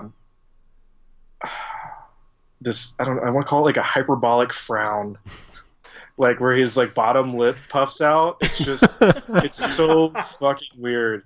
Like, cause it's just like Mark Ruffalo's trying a lot with his face in an otherwise pretty understated and good performance. Doesn't that feel like that's Ruffalo's thing now, though? I mean, he seems like he picks these weird tics to do, and they like kind of take over the entire performance. Like in Spotlight, he had that weird like he was OCD or something. Like he kept like blinking really hard and doing all this weird shit. Yeah, you're right. And then in speaking of DuPont, in Foxcatcher, he was like he had that hulking walk thing that he did, where it's like you could say you just saw footage of the guy walking like that. He's like, I gotta walk like that every fucking scene, It's like that's his thing. I don't know.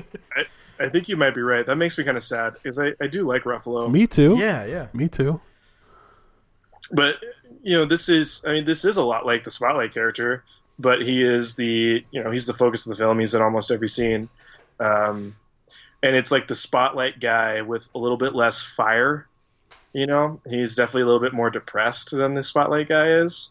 But like the story of this is like Ruffalo fights DuPont for 20 years, and by and large, it's the big capitalist machine beats the little guy.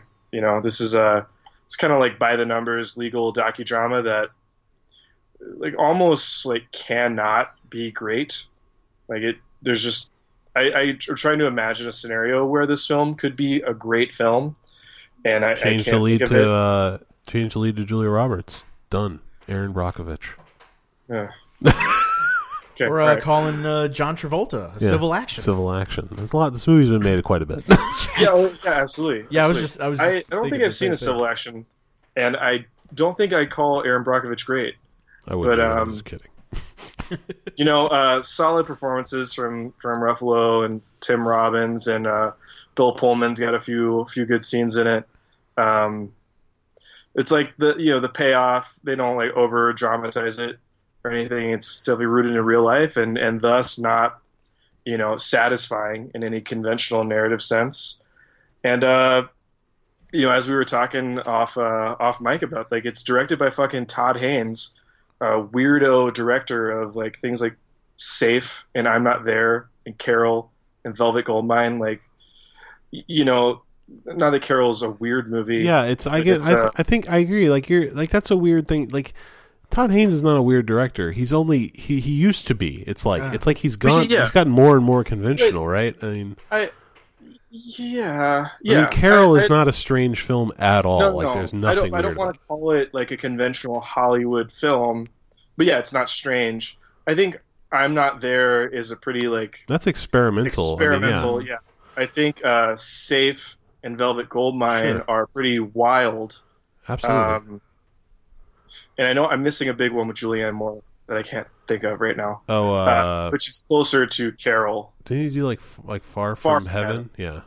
Yeah, and I didn't see his version of Wonderstruck, which is an adaptation of a kid's book from the same author as the guy that wrote Hugo. Right. I didn't hear great things about that, and I didn't love the kids novel, so I didn't watch it. But Dark, even like Carol and Far From Heaven, they're like rooted in this like 50s style. Like it's very colorful. They're pretty showy with their style, where Dark Waters, like, it does have a very specific like color palette, and that color palette's mostly gray. This otherwise is like free from any real personality that I'd expect in a Todd Haynes movie, and that doesn't make it bad so much as it just makes me wonder why Todd Haynes did this movie. Yeah, it's a weird choice for him for sure. He also did Mildred Pierce, which I forgot, which is really good. The HBO miniseries. I never saw that. It's actually really, really solid. Kate Winslet and Guy Pearce are terrific in it. I believe it. I would like to see that because I just read the book not too long ago. It might even be on Prime at this point. It's pretty old. It's like 9 years ago. He's apparently got a Lou Reed Velvet Underground biopic coming out. Really? So I'd watch that. But that sounds. That's what that's like Appa's alley, right? You know what I mean? Yeah. I was gonna say, like, Return to form. Like Velvet Goldmine is like a fake biopic about David Bowie, basically. Right. So yeah, that does sound more up the alley of like quality I'd expect from him. This is not bad, and I was actually like glued to my computer screen for large parts of this. I give it a 3.5. It's the kind of thing where I don't have a ton of good things to say, but it is compelling. Cool. Might check it out at some point. We have nothing else to do. Your cat is angry. Dude, I know this cat is just like nonstop. She is very bratty. I've been trying to pet her, but like it doesn't seem to stop. She wants to get into that room right there, but I guess you can't let her in there. But she just wants more and more. I need more space. Yeah, well, I mean, we don't want her to puke on the carpets. Oh, totally. Yeah. All right, Kevin. This is my last one. So I rewatched the documentary Tales from the Script because I had read Thomas Lennon, one of the creators from Reno 911. He's got a YA novel out. Co-writer of the Smithsonian movie, whatever it is, the Ben Stiller movies. Yeah, I think he's written all three of them. Night at the Museum. With Robert Ben Garant, who, right? His Night at the Museum. Is that what they're called? Yeah, Night at the Museum. Yeah. So, like.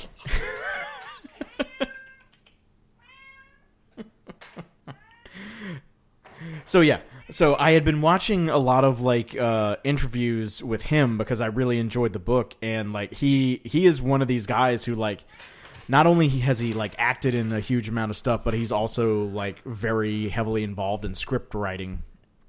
And so like he's got a lot of interesting stories about like Hollywood, and like one of the funniest ones is like him being offered the role in of the Doctor in Dark Knight Rises, and like how like somebody hand delivered his lines on like red paper so they couldn't be Xeroxed.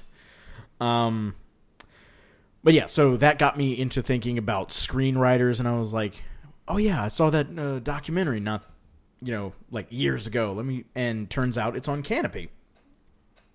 So like most of the people, I mean, there are a couple of names. Isn't Schrader in it?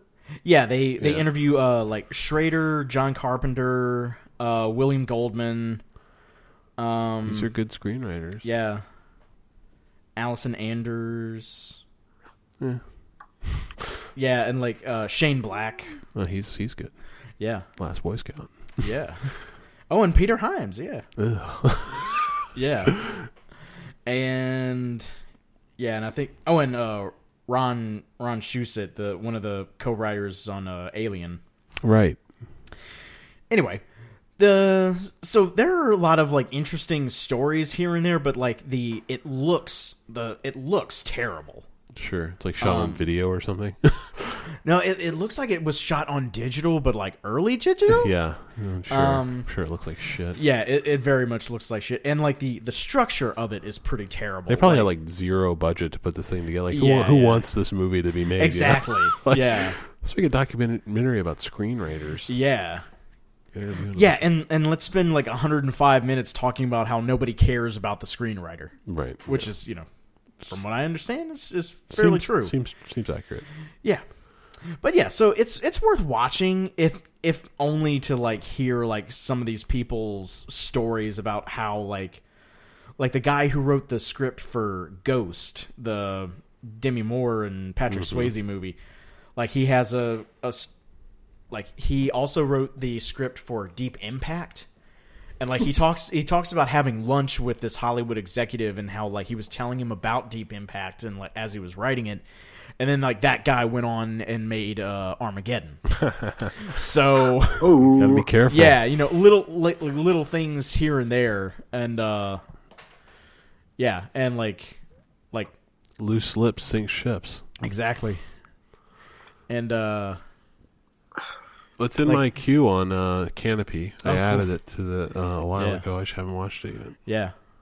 And if you have Canopy, I would also I don't know, you might have already watched it, but the Personal Journey through American films with Scorsese. I added that as well. I've not watched it I yet. really enjoyed that. I added that, and I added the Godard Histoire du Cinema, which I understand is just like a collage of images from cinema, but I still want to watch it. Cool. I love those. Yeah. I think they're really fun to watch. All right. I watched, finally got around to My Scientology Movie, which is a Louis Theroux documentary about Scientology from 2015. And, I watched Going Clear, which was the big HBO, I think it was Alex Gibney did it, documentary about Scientology, and it was fine, a little surface level for my taste. And this movie is like way different. It like the approach of this movie is for lack of a better word, just like more rebellious. Like Louis Theroux is a guy who's very interested in finding out the mechanics of things and like how things work. And with Scientology, obviously that's very difficult because they're so secretive, and so he goes about it in a very interesting way, which is he attempts to get interviews with people. Nobody will talk to him, obviously. So he decides, well, I'll interview these ex-members of the church who are high-ranking, and then they'll tell me what happened, and then I'll recreate those things with actors. So a lot of the movie is about the process of like casting these actors to play David Miscavige, who's like the leader of their church.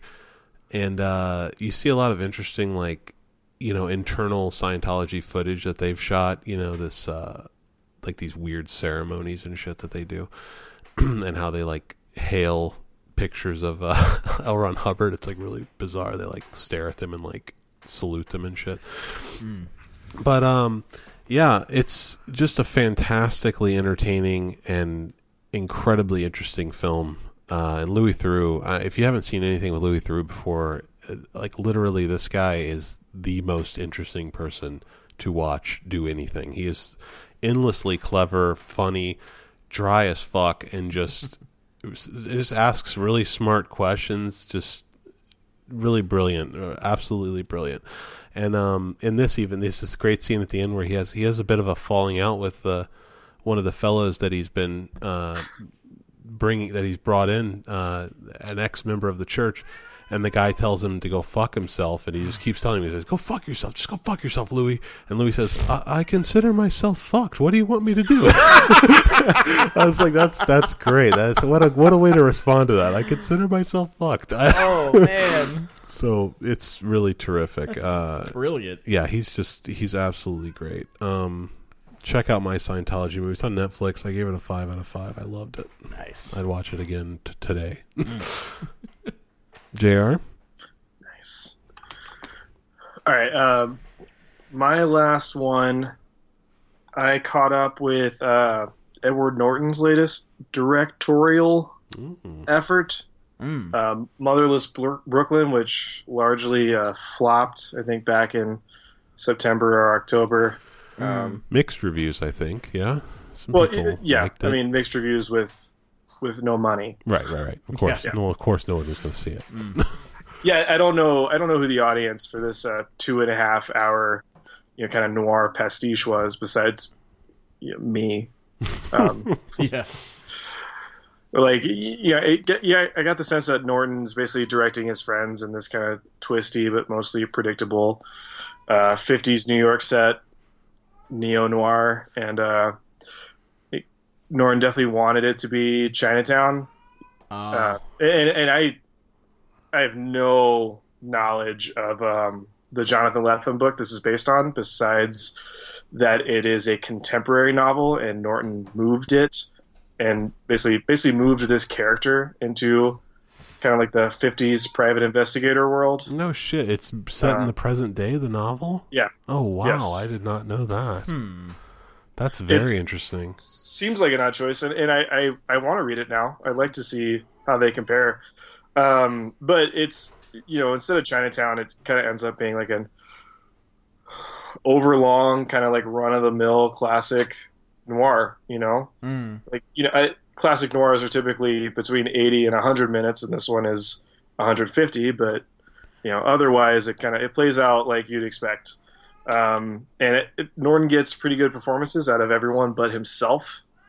He plays the main character. Lionel is private eye with Tourette's and OCD, trying to solve a murder of his boss and friend Bruce Willis, and he goes way, way overboard on the the Tourette's tics and stuff, and it that just. You could see that coming, though, right? I mean, it's like you could see it in the trailers. I was hoping the trailers emphasized that more than was present in the movie, and that was not the case.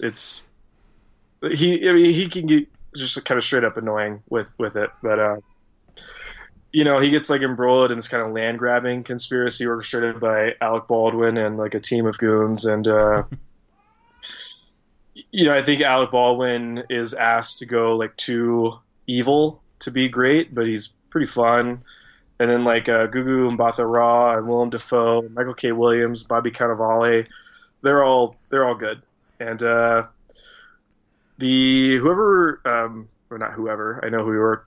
cinematographer Norton worked with, Dick Pope, made The Matrix. Really? Yeah, he shot The Matrix. Yeah. Oh. Cool. I mean, he made 50s New York really it's fucking good. They're mostly in dive bars and rundown buildings, and there's lots of cool greens on the walls and deep blues, and there's a ton of neon signage in all the locations, and I have no idea if that's anachronistic or if the mid 50s were a boom time for neon signs, but they look fucking good. And besides Little Women, the theme of my night is 3.5, and this is 3.5. Yeah, I was not super interested in this, and I'll tell you mainly because, and this is ridiculous, but there's a scene in the trailer where he says hello to he's sitting in a car and he says hello to Bruce Willis's character, and he calls him like Franco or something like that, and like Bruce Willis, just the smile on Bruce Willis's face, it just made me want to puke, and I was like, I can't watch this movie. It's so that ended up being one of my favorite things in the movie. The way people react to Norton's tics is like it's annoying, and he'll say inappropriate things, and he'll like touch your shoulder. It's really strange, but Bruce Willis is his friend in the movie, so like his reaction makes sense. Like he's developed patience with Edward Norton, but like the first time he meets Alec Baldwin, like face to face, like he's doing like the shtick, and Alec and like his thing is like he'll say like burnt tits, and then I'll be like, I'm so sorry, it's a condition, I can't control it. And Alec Baldwin was like, no, it's okay. I'm here possibly to kill you, but it's okay. It's so strange. Wow. But like it makes it seem like everyone in the 50s was super accepting of this strange disease Tourette's, and they don't. Norton's character does not have the name Tourette's, and that could be maybe this was not like a disease name yet, but or a condition name yet. But yeah, he never says Tourette's. He never says OCD, or But it's got the heebie-jeebies. That's what they called it back then. Again, I would say this movie was for me, and the best I can give it is a 3.5. So if it really sounds like it's not for you, it's probably not. Like, I was like kind of into the idea when I heard about this movie until he mentioned the stuff about Tourette's and OCD. I was like, no, I'm out. I remember because I'm just tired of like sort of like brilliant minds with these tics that we're supposed to just accept. It's like, yes, I get it. It's a real thing, but I think he does it does a good job of like Edward Norton is not like a successful person. He has found a group of 4 people that accept him. Like Bruce Willis is kind of like a saintly figure in the movie. I thought you were talking about the actual Ed Norton first. I was like, you were saying like Edward Norton, the actor, is not successful, but he's found 4 people who like him, and he can make him successful. No, but this like he has a small circle of people that accept him, but like he was the private investigator's assistant until Bruce Willis is killed. 5 minutes into the movie. That's not a spoiler. And he kind of like he is supposed to be smart. Like he's got a photographic memory thing too, of course. And he kind of uses that to investigate this murder. But like his coworkers are like, "What the fuck are you doing? Like, he died. We need to get this business rolling so like we're not in debt immediately, or like we don't lose our jobs, that kind of thing." They do a good job of not just making him like a savant savior. Well, that's good. Or rather, Norton does a good job of writing the part for himself in that sense. But yeah, that's it. All right. I mean, I watched Prince of Darkness, but I don't really have a lot to say about it. It was fine, and the Asian guy who's in it's really funny, but I thought it was a little messy at times, and it's just messy in the way that all John Carpenter films are messy, and I'm not 100% on board with this like reevaluation of Carpenter as a great auteur, director, and he's a genre filmmaker. I don't think he ever tried to be anything but that, and some of his movies are pretty good. None of them are great, in my opinion, and that's that. One of the last shots of this movie, there's this girl who jumps into a mirror. I'm not going to explain any of that, but she jumps into a mirror and she's in like an alternate universe, and she's like reaching back towards the thing, and she's clearly underwater, but the way they film it, but it's just like it's a really haunting, great image. But other than that, I mean, there's nothing super special about this movie, in my opinion. Yeah, I think Carpenter is one of those people that like, especially like people our age, saw these movies when we were younger and like loved them, and now I mean, if I had seen I saw The Thing for the first time in the last 5 years, and I liked it, But I feel like if I had seen The Thing when I was like 13, Oh, I would fucking love it. You know, right? it'd be way high up for me. Yeah. I've only seen his films as an adult, and I agree that they're all messy, but I typically really enjoy the mess. Hmm. And I'm not gonna say any of his films are perfect or anywhere close to perfect, but I do generally find them to be a very good time, including Prince of Darkness. They're extremely entertaining and they're charming as all get out. But like, I just feel like there's a lot of like these people who are trying to reevaluate him as some kind of like, you don't get it. This guy is genius. Like, look what he's doing here with the. It's just like he's just shooting. He's very like just kind of an average normal director. He has good ideas and he's really striking imagery sometimes. But I don't know. It's just I'm not blown away by him. That's all. I love vampires. Vampires that's the one you love. Vampires rules, man. I really do like vampires a lot.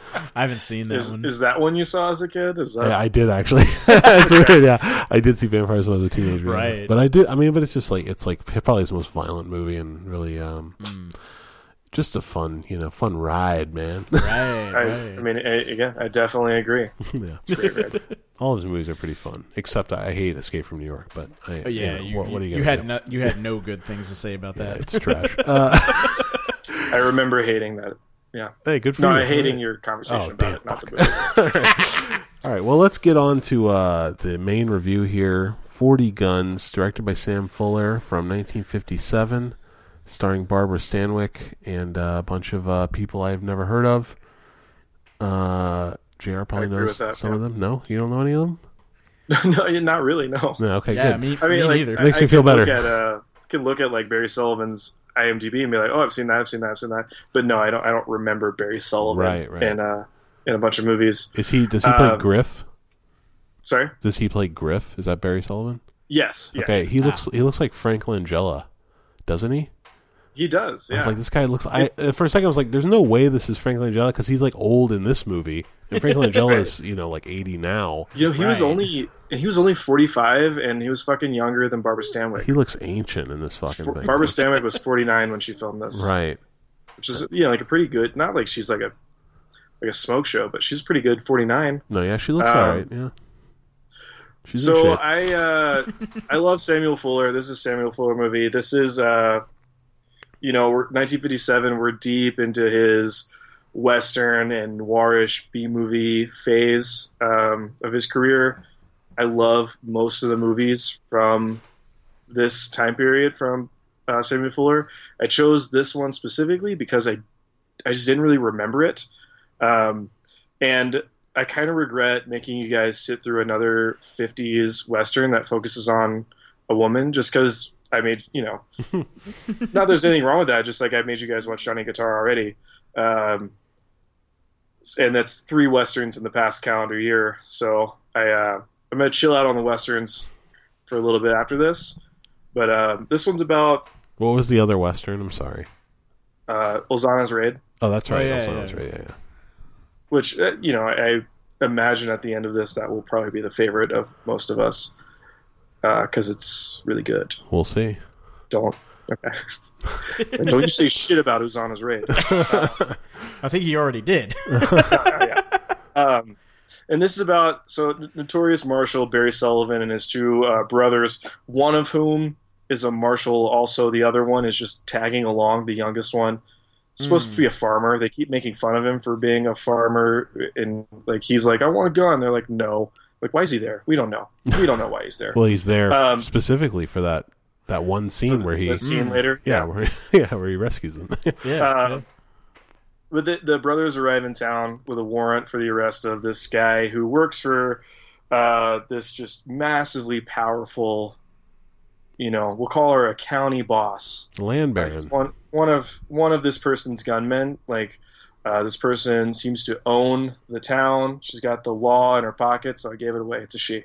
That boss ends up being Barbara Stanwyck, and just absolutely lords over the county with her band of the titular 40 gunmen.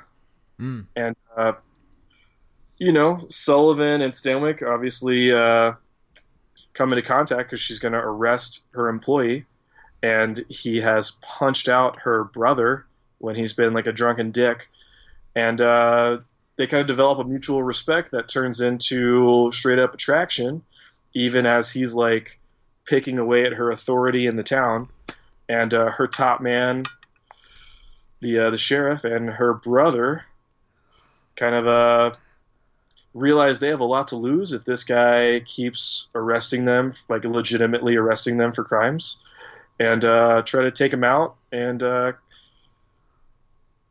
I would say the end's got a lot of action based on that, whereas the rest of the plot kind of I don't know, I want to say it like plods along.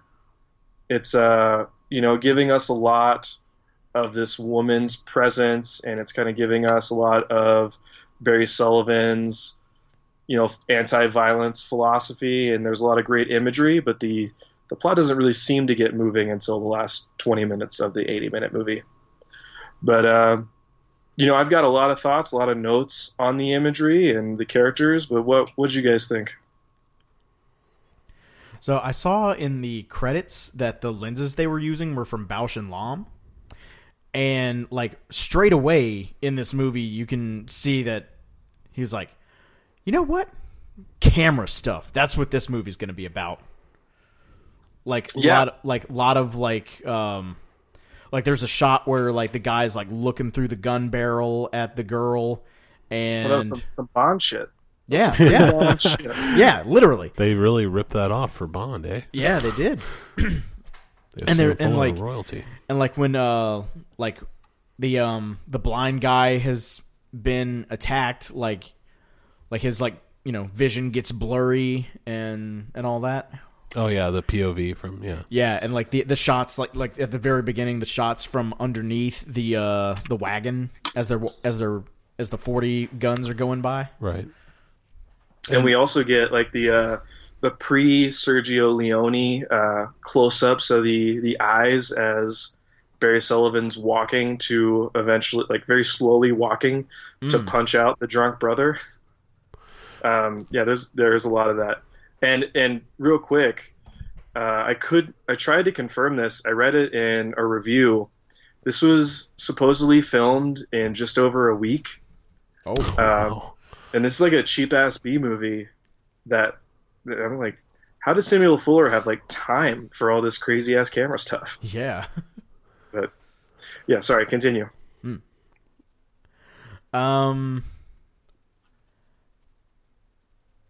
Yeah, I didn't think that. Don't continue. He's out of stuff. I was like, camera stuff. That's it.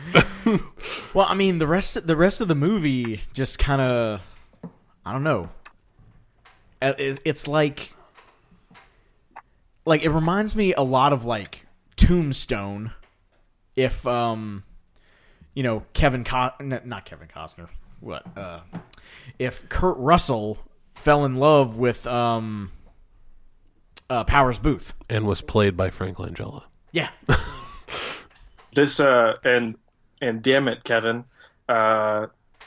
Like if you look at the IMDb trivia, it says like in an interview, Sam Fuller said this was inspired by the story of Wyatt Earp. Well, it's like really obvious that it's inspired by Wyatt Earp. The brothers coming into town and being the law. Good, and yes, just there are scenes that are literally like almost exactly the same as scenes from Tombstone in this movie. Like that are like he clearly was like read a biography of Wyatt Earp and then adapted this. But they probably I'm not sure when the Lancaster Douglas version of Gunfight at the OK Corral was, but they probably like, oh, I want to do a Wyatt Earp movie. Well, we just had it. Well, then they had with Burt Lancaster and Kirk Douglas. My Darling Clementine. It's definitely also around this time. Prior to this. It's definitely around this time. I'm going to look up when, but yeah, the similarities are glaring, and that's probably why Sam Fuller went. It's Gunfight at the OK Corral is also the same year, 1957. Well, there we go. When was My Darling Clementine? That was like in the 50, right, or 51. That's early. I think that's earlier. Yeah, I mean it definitely is earlier. I'm just but yeah, I can see, Sam Fuller doing a lot to differentiate himself from something like a block. Not Gunfight at the Oak Corral is not a blockbuster, but it was not a B movie the way that this is. Right, like Lancaster. Clementine's 46. Oh, is it? Jesus, okay. I didn't know it was that old. Because I was watching a review the other day of the Maltese Falcon, and it reminded me that there was 2 versions of the movie before the Bogart version. Mm. I was gonna say. I mean, I'm just gonna go in order of my notes. That the opening shot is the most beautiful shot in the film, and the film looks great. But that opening shot of the clouds passing over the prairie or whatever that is, it just it reminded me a lot of clearly the Coen brothers are influenced by this movie, and it's just like the opening shot of No Country for Old Men, where the same thing happens. The shadows of the clouds are moving over the landscape. Just a wonderfully, affecting shot, and really enjoyed that. Loved the whole opening and the credit sequence and everything. And then we get to the town, and there's a fellow singing. And I'll tell you, I was really the woman with the whip. Yeah, I was really thrown for a loop. I was like, "Is this a fucking musical?" Because this guy is singing, and there is music playing, and there is nobody playing music. And then finally, he walks, and there's a guy in the background playing a guitar, and I was like, "Okay, so this guy is just like a guy who likes to sing for fun or whatever." And I was like, "That's were you just thank God." No. Honestly, I wouldn't have mattered. I wouldn't have minded if it was a musical. I just wouldn't have expected. I would have thought you would have mentioned it if it was. So I was just curious. I was like, "This is crazy. Is this a musical?" And it's just no. It's just that's the '50s for you. They just got to throw in. They got to have a song in this one. Let's get a little number in there. Yeah, and I actually have thoughts about the music that I think Samuel Fuller did a lot to not give us a ton of super traditionally direct exposition for Barbara Stanwyck's character. And at this point, we've seen Barbara Stanwyck on a horse, but she has not spoken. She doesn't speak. She doesn't have a line of dialogue until about 20 minutes into the movie. And my next question for you guys is about Barbara Stanwyck, because she's not the main character, but she is this huge presence in the movie, and everyone seems to be making their decisions around her influence. But I thought they did a great job of just establishing her power in the very beginning. The guy singing, you realize pretty quickly he's singing about her, and he's not singing about any literal stuff that she does. It's just kind of establishing her legend in this town. And, and that opening shot where she and the 40 gunmen who in that it felt like more than fucking 40. I agree.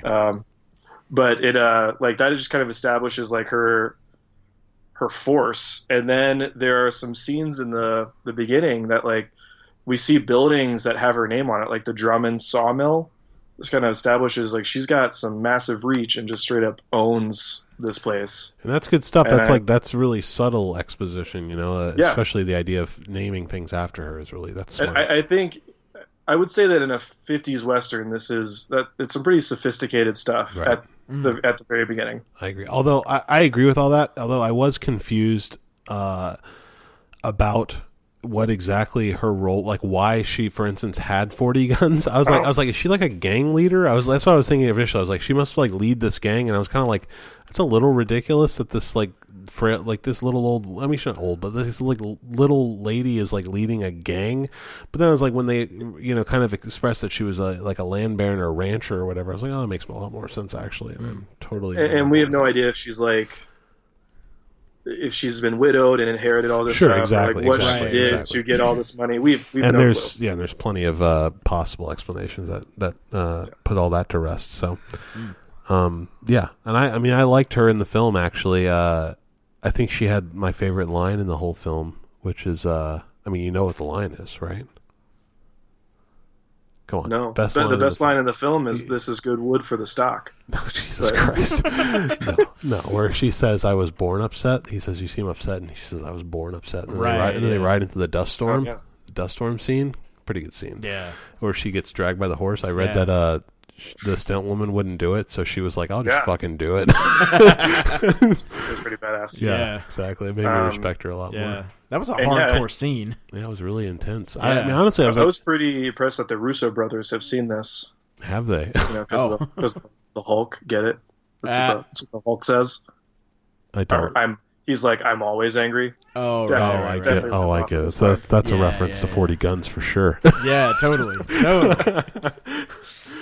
Oh, I have like this like little nitpick. Like when I like, okay, it's something that I like and both dislike at the same time in almost an equal measure. But when someone is shot, I'm trying to remember who gets shot, but he's like spitting all over the place, like his saliva's coming out of his mouth constantly. There's a lot of people who die in this movie and keep breathing. Yeah, but who's the guy? This is like early. This is like relatively early on. He's got like a ton of saliva just pouring out of his mouth. Are you talking about the blind guy? Maybe, John? maybe. I don't know. It I happens don't pretty remember early. him. It's disgusting. That guy was shot in the leg. He didn't Right. die. That's why There's he's somebody bleeding. who's, But I'm I don't pretty sure remember this guy's, spit. it's somebody like shot in the gut or something, but he's like spitting out constantly. And I was just like, this is fucking gross. But at the same time, I was like, this is awesome because they can't obviously have him spitting out blood because it's like they have, sensors and everything. Yeah. So it's kind of a good way to get that across that this is a serious injury, But Right. it was just really gross because it was like obviously spit. Yeah. Nasty. I hate saliva. I wish I could remember. I can't who remember this either. was. I wish I had it Was downloaded it on was this it computer. Bailey in the jail cell when he gets shot in the back? Oh, you know what? It might be. That might be it. Mm. Yeah. Because I remember when that happened, I was like really confused. I was like, what the fuck just happened? I was like, he got shot by who? And then they explained it pretty quickly, and I was like, oh, okay. Yeah, I think it is him because they go and talk to him, don't they? He's not quite dead, right? Right. Are they like asking? Oh, because the sheriff Yeah. guy's like, what happened? Who did this to you? Oh no, I don't know what happened. Yeah. Sheriff.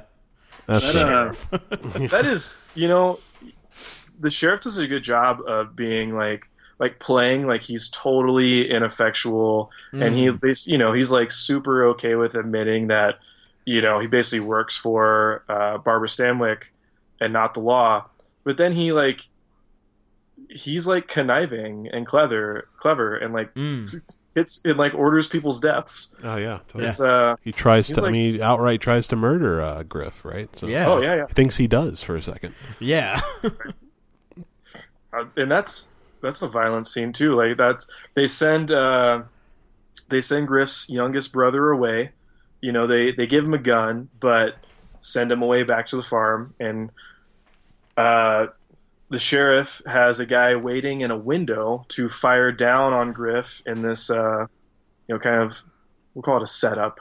And of course, brother rushes in and shoots the gunman in the back of the fucking head. Yeah. And brags like, "Hey, I got him! I got him in the back of the head! Yeah. Right in the back of the head!" That's the scene that is very similar to Tombstone. The following scene where they have that guy in the window of the mortuary or whatever, and they've got the signs up that said he was murdered by the Bunnell brothers. That literally happens in Tombstone after they shoot one of the brothers. I think it's at the OK Corral, and they're bringing him through town, and they have a banner that says "Murdered by the Earp brothers." So. And that scene with the brother has my favorite line, which was, Griff is just looking at his brother. Oh, I wrote this one down too. Clearly upset, Yeah. and the brother says, "Now what I do wrong?" And Griff's like, "Now you've killed a man." Yeah. And I was like, "Oh, So fuck." so That's good. So good. So good. It reminded was- me of Unforgiven, and the best line of that film where he says, "I guess he had it coming." He says, "We all have it coming." That's just great. Yeah. Westerns are so good. I just, don't make it the last Western. Keep going. Yeah. I really enjoy Westerns. Even when it's like I was thinking about I was talking to my buddy about Tombstone the other day. I mean, I hate to keep bringing up Tombstone, but I was talking about Tombstone. I was like, it's just like I think I didn't give Westerns a chance for so long because Tombstone came so early on in my life, and it's such an action movie, and it's got so much blood in it and squibs, and it's got these huge characters and these flashy performances, and it's like that's what I want from all my Westerns now, and if they don't have that, I'm not interested. And it's just unfortunate, it's not until you get older and you realize that there's actually a lot take in from some of these earlier films, even though they don't have the same flashiness. Right? There's a lot to be said about subtlety. Yeah, Right. So yeah, and they're So sorry. I was just like they're like I think the first Western that I ever watched was Butch Cassidy and the Sundance Kid, and I've been meaning to watch that again forever. And I need to watch The Good, the Bad, the Ugly again. But yeah, like Westerns, yeah, they certainly have like a lot to offer if they're good. I agree completely. And before I get to my problems, and I do think this movie has problems, especially just with structure, and then the end. I can justify what happens in the end, but I don't like it very much. But they're just, I guess, just more of like Stanwyck's presence. Like when Brocky is thrown in jail after like drunkenly shooting John, and Griff fucking punches him out while he's waving a gun. Stanwyck shows up to the jail and wonders what he's doing in there, and like there's the fucking judge just like is hanging out in the jailhouse, and just all of a sudden when Stanwyck is in there, just like is like, all right, time for court, and finds Brocky guilty of disturbing the peace and a $50 fine and nothing else. And this dialogue, like this monologue, is playing out as we're watching Brocky and Stanwyck walk out of the jailhouse, and like they're on their horses and gone before they hear whether he's guilty or what his fine is or anything like that. And I fucking loved it. Oh, I love that shit too. Yeah, I thought you were saying that was bad. I was like, that is I one of my favorite parts in the movie. That shot of him when they open the jail cell and he just immediately just rushes out and it's like following him out. I was like, this is terrific, man. Yeah. Like it felt really ahead of its time. Like I can't believe this is a shot in this movie. Like it was amazing. We talked about the dust storm. I like that. I really the Charlie Savage scene where the scene we talked about where he got shot in the back of the head. I thought that was really like a lot of suspense. Like they did a really good job of building the suspense in that scene. Like by the sheriff explaining to that nervous guy what he was going to do, like kind of running down what was going to happen, and then it happening. It was just like it was very. Even though you kind of know that guy's not going to get, like, the main character's not going to get killed, but you don't really understand what's going to, like, how is he not going to get killed, Right. And then the other connection to the Earps, I guess, is the when the brother, this is maybe like a little bit of a nitpick too, his older brother, his brother who's not the youngest brother, Wes. Okay, yeah. He's asking him what he's going to do next, and he's like, I'm going to marry that gunsmith lady, and then I'm going to move here. And I'm just like, okay, so this guy's about to get killed, right? Yeah. He's talking way too much about the future right now. Yeah. And he's the one that's like, this is good wood for the stock. Like, he's a fucking horn dog with that blonde. Yeah. It's like, it's pretty blatant. I was surprised at that. They do not have like an innocent romance. Right. They definitely like fucked right after that scene. Like where they're kissing, and every time they kiss there are guns on the wall, which I thought was great. That makes them horny. Subtle foreshadowing, maybe. Maybe. Never kissed a gunsmith before. It reminded me of any recoil. It reminded me of I cannot stand. I keep bitching Tombstone. There's a scene. There's the scene late in Tombstone where Virgil and Morgan Earp are both shot. Right. And it just reminded me of that. It's like, of course, these guys are like the brothers are going to be attacked. Yeah. To get at Wyatt, or to get, in this case, at Griff. Yeah. But there was also the jump. There's some weird jump scares in this movie. Like there's the cat during that scene with all the suspense. There's a cat that just drops out of nowhere. Yeah. And it's just like, oh, Jesus. And it got me. And then there's the other one where he's just talking to Barbara Stanwyck at the piano, and all of a sudden just gunshots just fly through, and start breaking everything. I was like, oh, man, that really got me, too. I was like, I'm not expecting that shit at all. Because it's like this really like sweet romantic moment, and like the violins are playing, and then like, bam, bam, bam, bam, bam, and all the glass shatters. Right. Which is a great way to interrupt such a lame romantic scene. We don't want to see that shit. We want to see gunfire, man. So okay, I'm sorry. I imagine you guys had some problems, and so I love the Sandstorm. I think it's gorgeous. I think it is moody as fuck. I think it's a really interesting thing to add into basically the middle of this Western that's kind of clipping along. But I also, it did, like, it kind of took me out of, like, the trance I was in with the first half of the movie, where I was with everything. And I loved the sandstorm itself.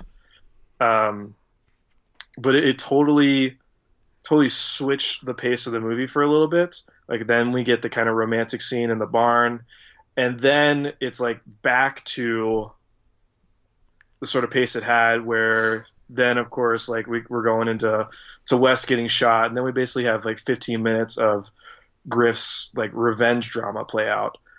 So I thought that the sandstorm kind of, like, whacked up the pace, and it was hard for me to get back into the flow when it got back to the violence in the town. Yeah, I think, like, the sandstorm, like before that, it's, you know, like, I think is when you get most of, like, the cool camera stuff. But then, like, after that, the movie just kind of becomes more conventional in general. I mean, my big issue with it that drags it down for me is kind of like, it's not something you can fix, I don't think, which is the love story itself. I'm not a huge fan of. Like, I don't need Griff and Jessica to fall in love, and it kind of bothers me that they do. It feels like contrived, like it's a Hollywood film and they have to have a love story at the center of it. But at the same time, it drives the plot forward a lot, and it's like it creates the central conflict and everything, and like there's loads of complications from them wanting to be with each other. And so I understand why it's there, but it's just like all the scenes with them just, like, you know, talking to each other, I'm just like, none of this shit means anything to me. Like, let's get back to the actual plot of the film. But you know, so that's just an issue that I have. That's, you know, kind of can't like, get rid of it. These problems they pay off well, you know, like the brother shooting the guy at the back of the head is after the sandstorm. That is a great payoff. The, you know, Wes getting shot as he's getting married by Brocky is, you know, that is a good payoff. I like that. The only thing I really don't like is the last 3 minutes. I think Brocky grabbing his sister and using her as a human shield was great, and I think Griff fucking shooting her. Oh, amazing! In, like, the lower gut or the leg, wherever he shot her, was fucking brilliant. Him annihilating the brother too. With just murdering him. Emptying the gun into him. Yeah. I am not a violent man, but I just fucking shot you the fuck to death. Yeah. And I like how he just steps over her too. He's like not worried about it. He just shoots her. He's like, get her a doctor, she'll live. And so Badass. I did read the original script had Griff just shooting her and killing her. Like, Barbara Stanwyck dies in that scene. I would have been. I might have preferred that, actually. I think I would have. Yeah. You know, it's the classic, like, studio interference says no. Like, because it's the classic thing where the hero is no longer a hero. He shot the woman, killed the woman, that kind of thing. So we basically had to have Barbara Stanwyck standing up, being okay, and literally chasing Griff as he rides out of town. Brutal. That was the thing that kind of killed me. That was not good. Especially, like, after, you know, he goes to see his brother and, like, well, you know, I'm leaving for California and etc. Like, well, why don't you take her with you? And, you know, she loves you. You know, blah blah blah blah blah. And, like, nah, she wouldn't have me. I mean, blah blah blah blah blah. You know, which makes total sense. Yeah, I mean, with you just with what we know about her. Yeah, and then to have her, like, running after him like a teenager chasing the Beatles in the '60s, like, fuck off. You just killed this movie. Just straight up kicked it in the balls. Yeah. There's an argument to be made that, like, over the course of the past 40 minutes, her ego, her power, it's all been chipped away at, right? By Griff. But did not fucking chip away enough for her to literally chase after him. Yeah. Especially after he's fucking shot her. Shot her, killed her brother. Yeah. Which, like, she was kind of resigned to the fact that he was going to hang anyway. Well, she said she'd do anything she could to save him, though. She was always on his side. I mean, she's always like didn't want anything to happen to him. Yeah. But I love those scenes too. I mean, just not to go back, but like the scenes where she chastises him, like where she takes his guns away. I love that shit. Yeah. That was really great. It's incredible. Yeah, she just opens her saddlebag like, give me your fucking guns. Yeah, I loved all that, and I liked when the sheriff caught him with the guns on again too, and was like, I cannot believe you got those guns on again. And he made him take them off again. Like that guy just gets fucking dressed down. What y'all think of that scene where the sheriff like confesses his love for Jessica? See, I wasn't a big fan of that either. I mean, like that. But again, that's like it's understandable, but like I still didn't really want to see it. It gave him the motive. It made explicit his motive, right for the way he acts, and I don't think we needed it for him to make sense as a character, but I get it. I think there's plenty of reason for him to want Griff dead without being in love with her. Yeah, and like I think especially in like this kind of movie, they probably could have gotten away with like, a glance here or there, and then like Jessica never learns it, but like Griff does, and then like there's an understanding between him and the sheriff. Yeah, that'd have been alright. But then like the whole thing where she subtextual. where like she writes out the check and like then he goes and hangs himself. Yeah, I forgot about that. He hangs himself. Yeah, like they're making out, and they're like, "What's that noise?" Nothing. Let's keep making out. Yeah. It's like, no. What is that? And then like he hasn't even left the house. Like he just went on the other side of the other side of the building, and like he's just dead. Yeah. Couldn't take it. Yeah. I only have one more note, which is another line. It's at the very end, right before he gets on his horse and rides away, before she starts chasing him. He says, "You got to be big to forgive." I really like that line too. And I'm not that big. Because I'm not big enough. You got to be big to forgive. Yeah. So that's good stuff. Yeah. Some good lines in this one. Yeah. Honestly, and I'll be honest. It's my very first Samuel Fuller film. And it makes me want to watch more Samuel Fuller films. I put The Naked Kiss on my queue on Prime, and I know I've heard a lot of good things about what is it, White Dog, and please don't watch that one. What? Soon? Oh, no, watch it eventually. Just like get watch yourself others. Through Pickup on South Street. Yeah, I'm gonna watch earlier ones for sure. Shot Corridor, Park Row, and get through his like Fixed Bayonets, especially. That's actually, I kind of wish I'd made you guys watch that. Not again, I really like this movie, but his war movies are amazing. Yeah, and I don't think that about a lot of war movies.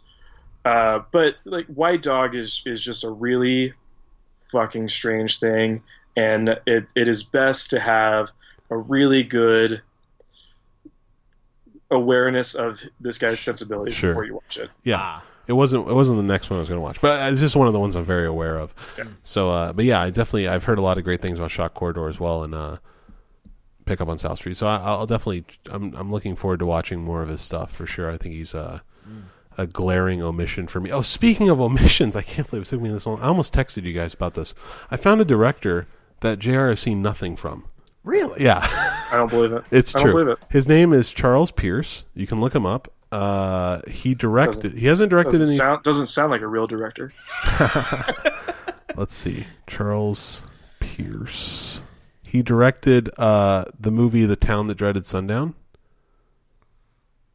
Have you heard of this film? No. It's a horror film. I've never seen it. From the 70s. How do you spell his name? Charles Pierce. Is it P-E-I or P-I-E? P-I-E. Nobody spells their name P-E-I. Oh, I can't fucking find him. Okay. Pierce, P-I-E. P-I-E. All right, yeah.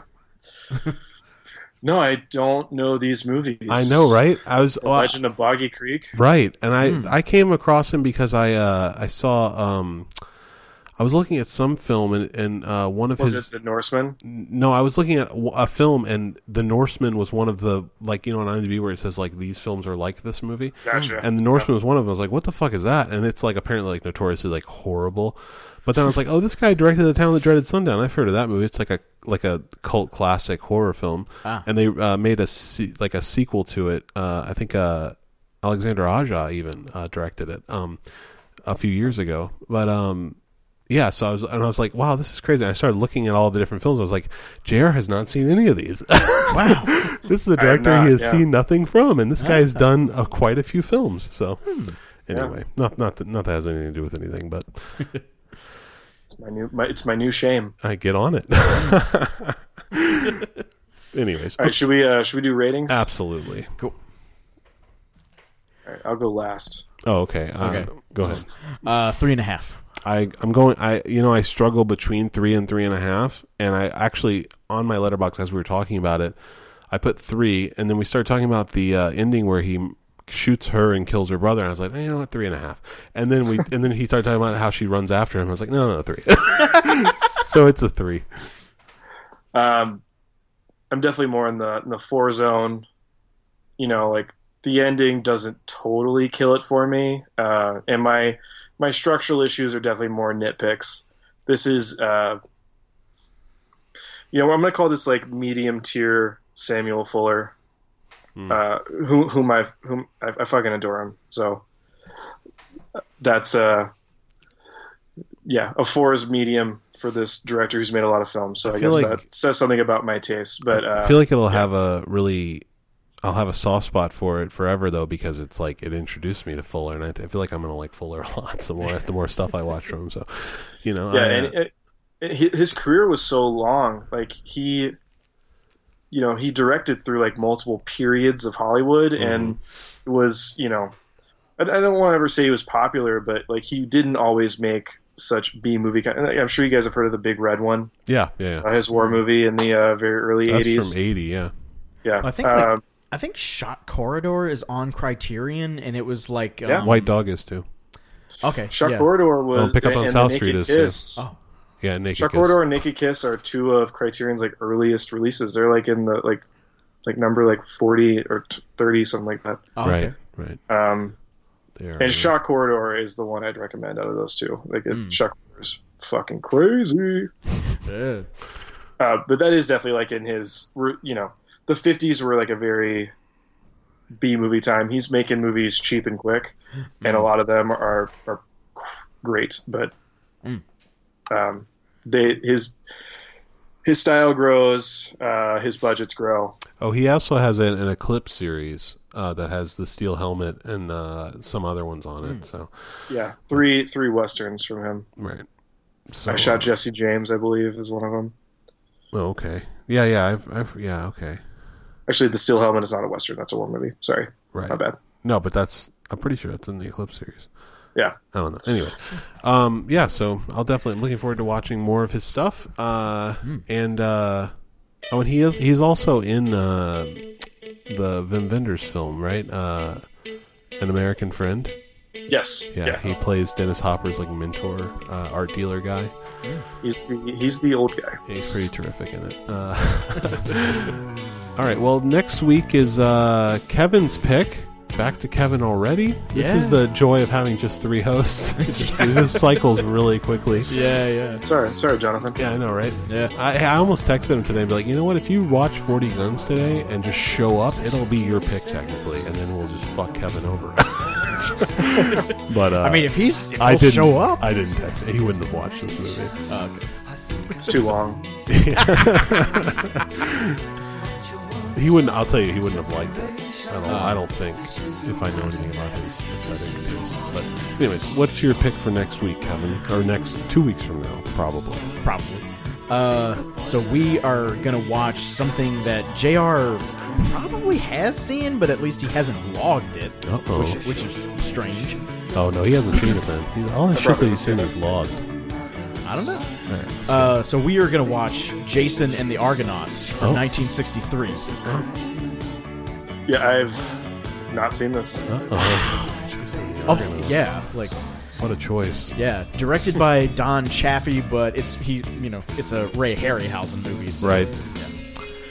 That's interesting, and it's 104 minutes. It's all right. So next week we're going to watch Jason and the Argonauts, the classic Harryhausen Greek mythology film. And yeah, thanks for listening, and remember to visit our website and our blog at filmyak.podiant.co, and email us with your questions, comments, concerns, your anger, your love at filmyakpodcast@gmail.com. We'd love to hear from you. And until next time, see you guys later.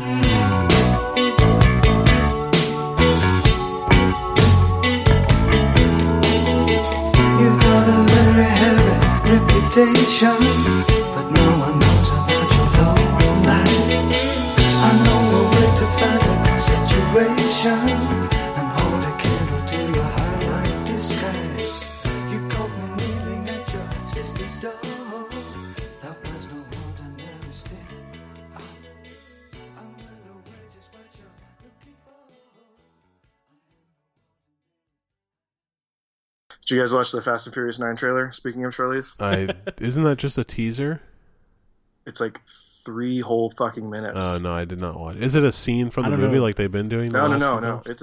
It's a full ass trailer. Okay, no, I haven't that seen gives it. away the whole movie. Oh wow, yeah, no, I haven't seen it. Well, Does it look any good? Awesome. Justin Lin is back.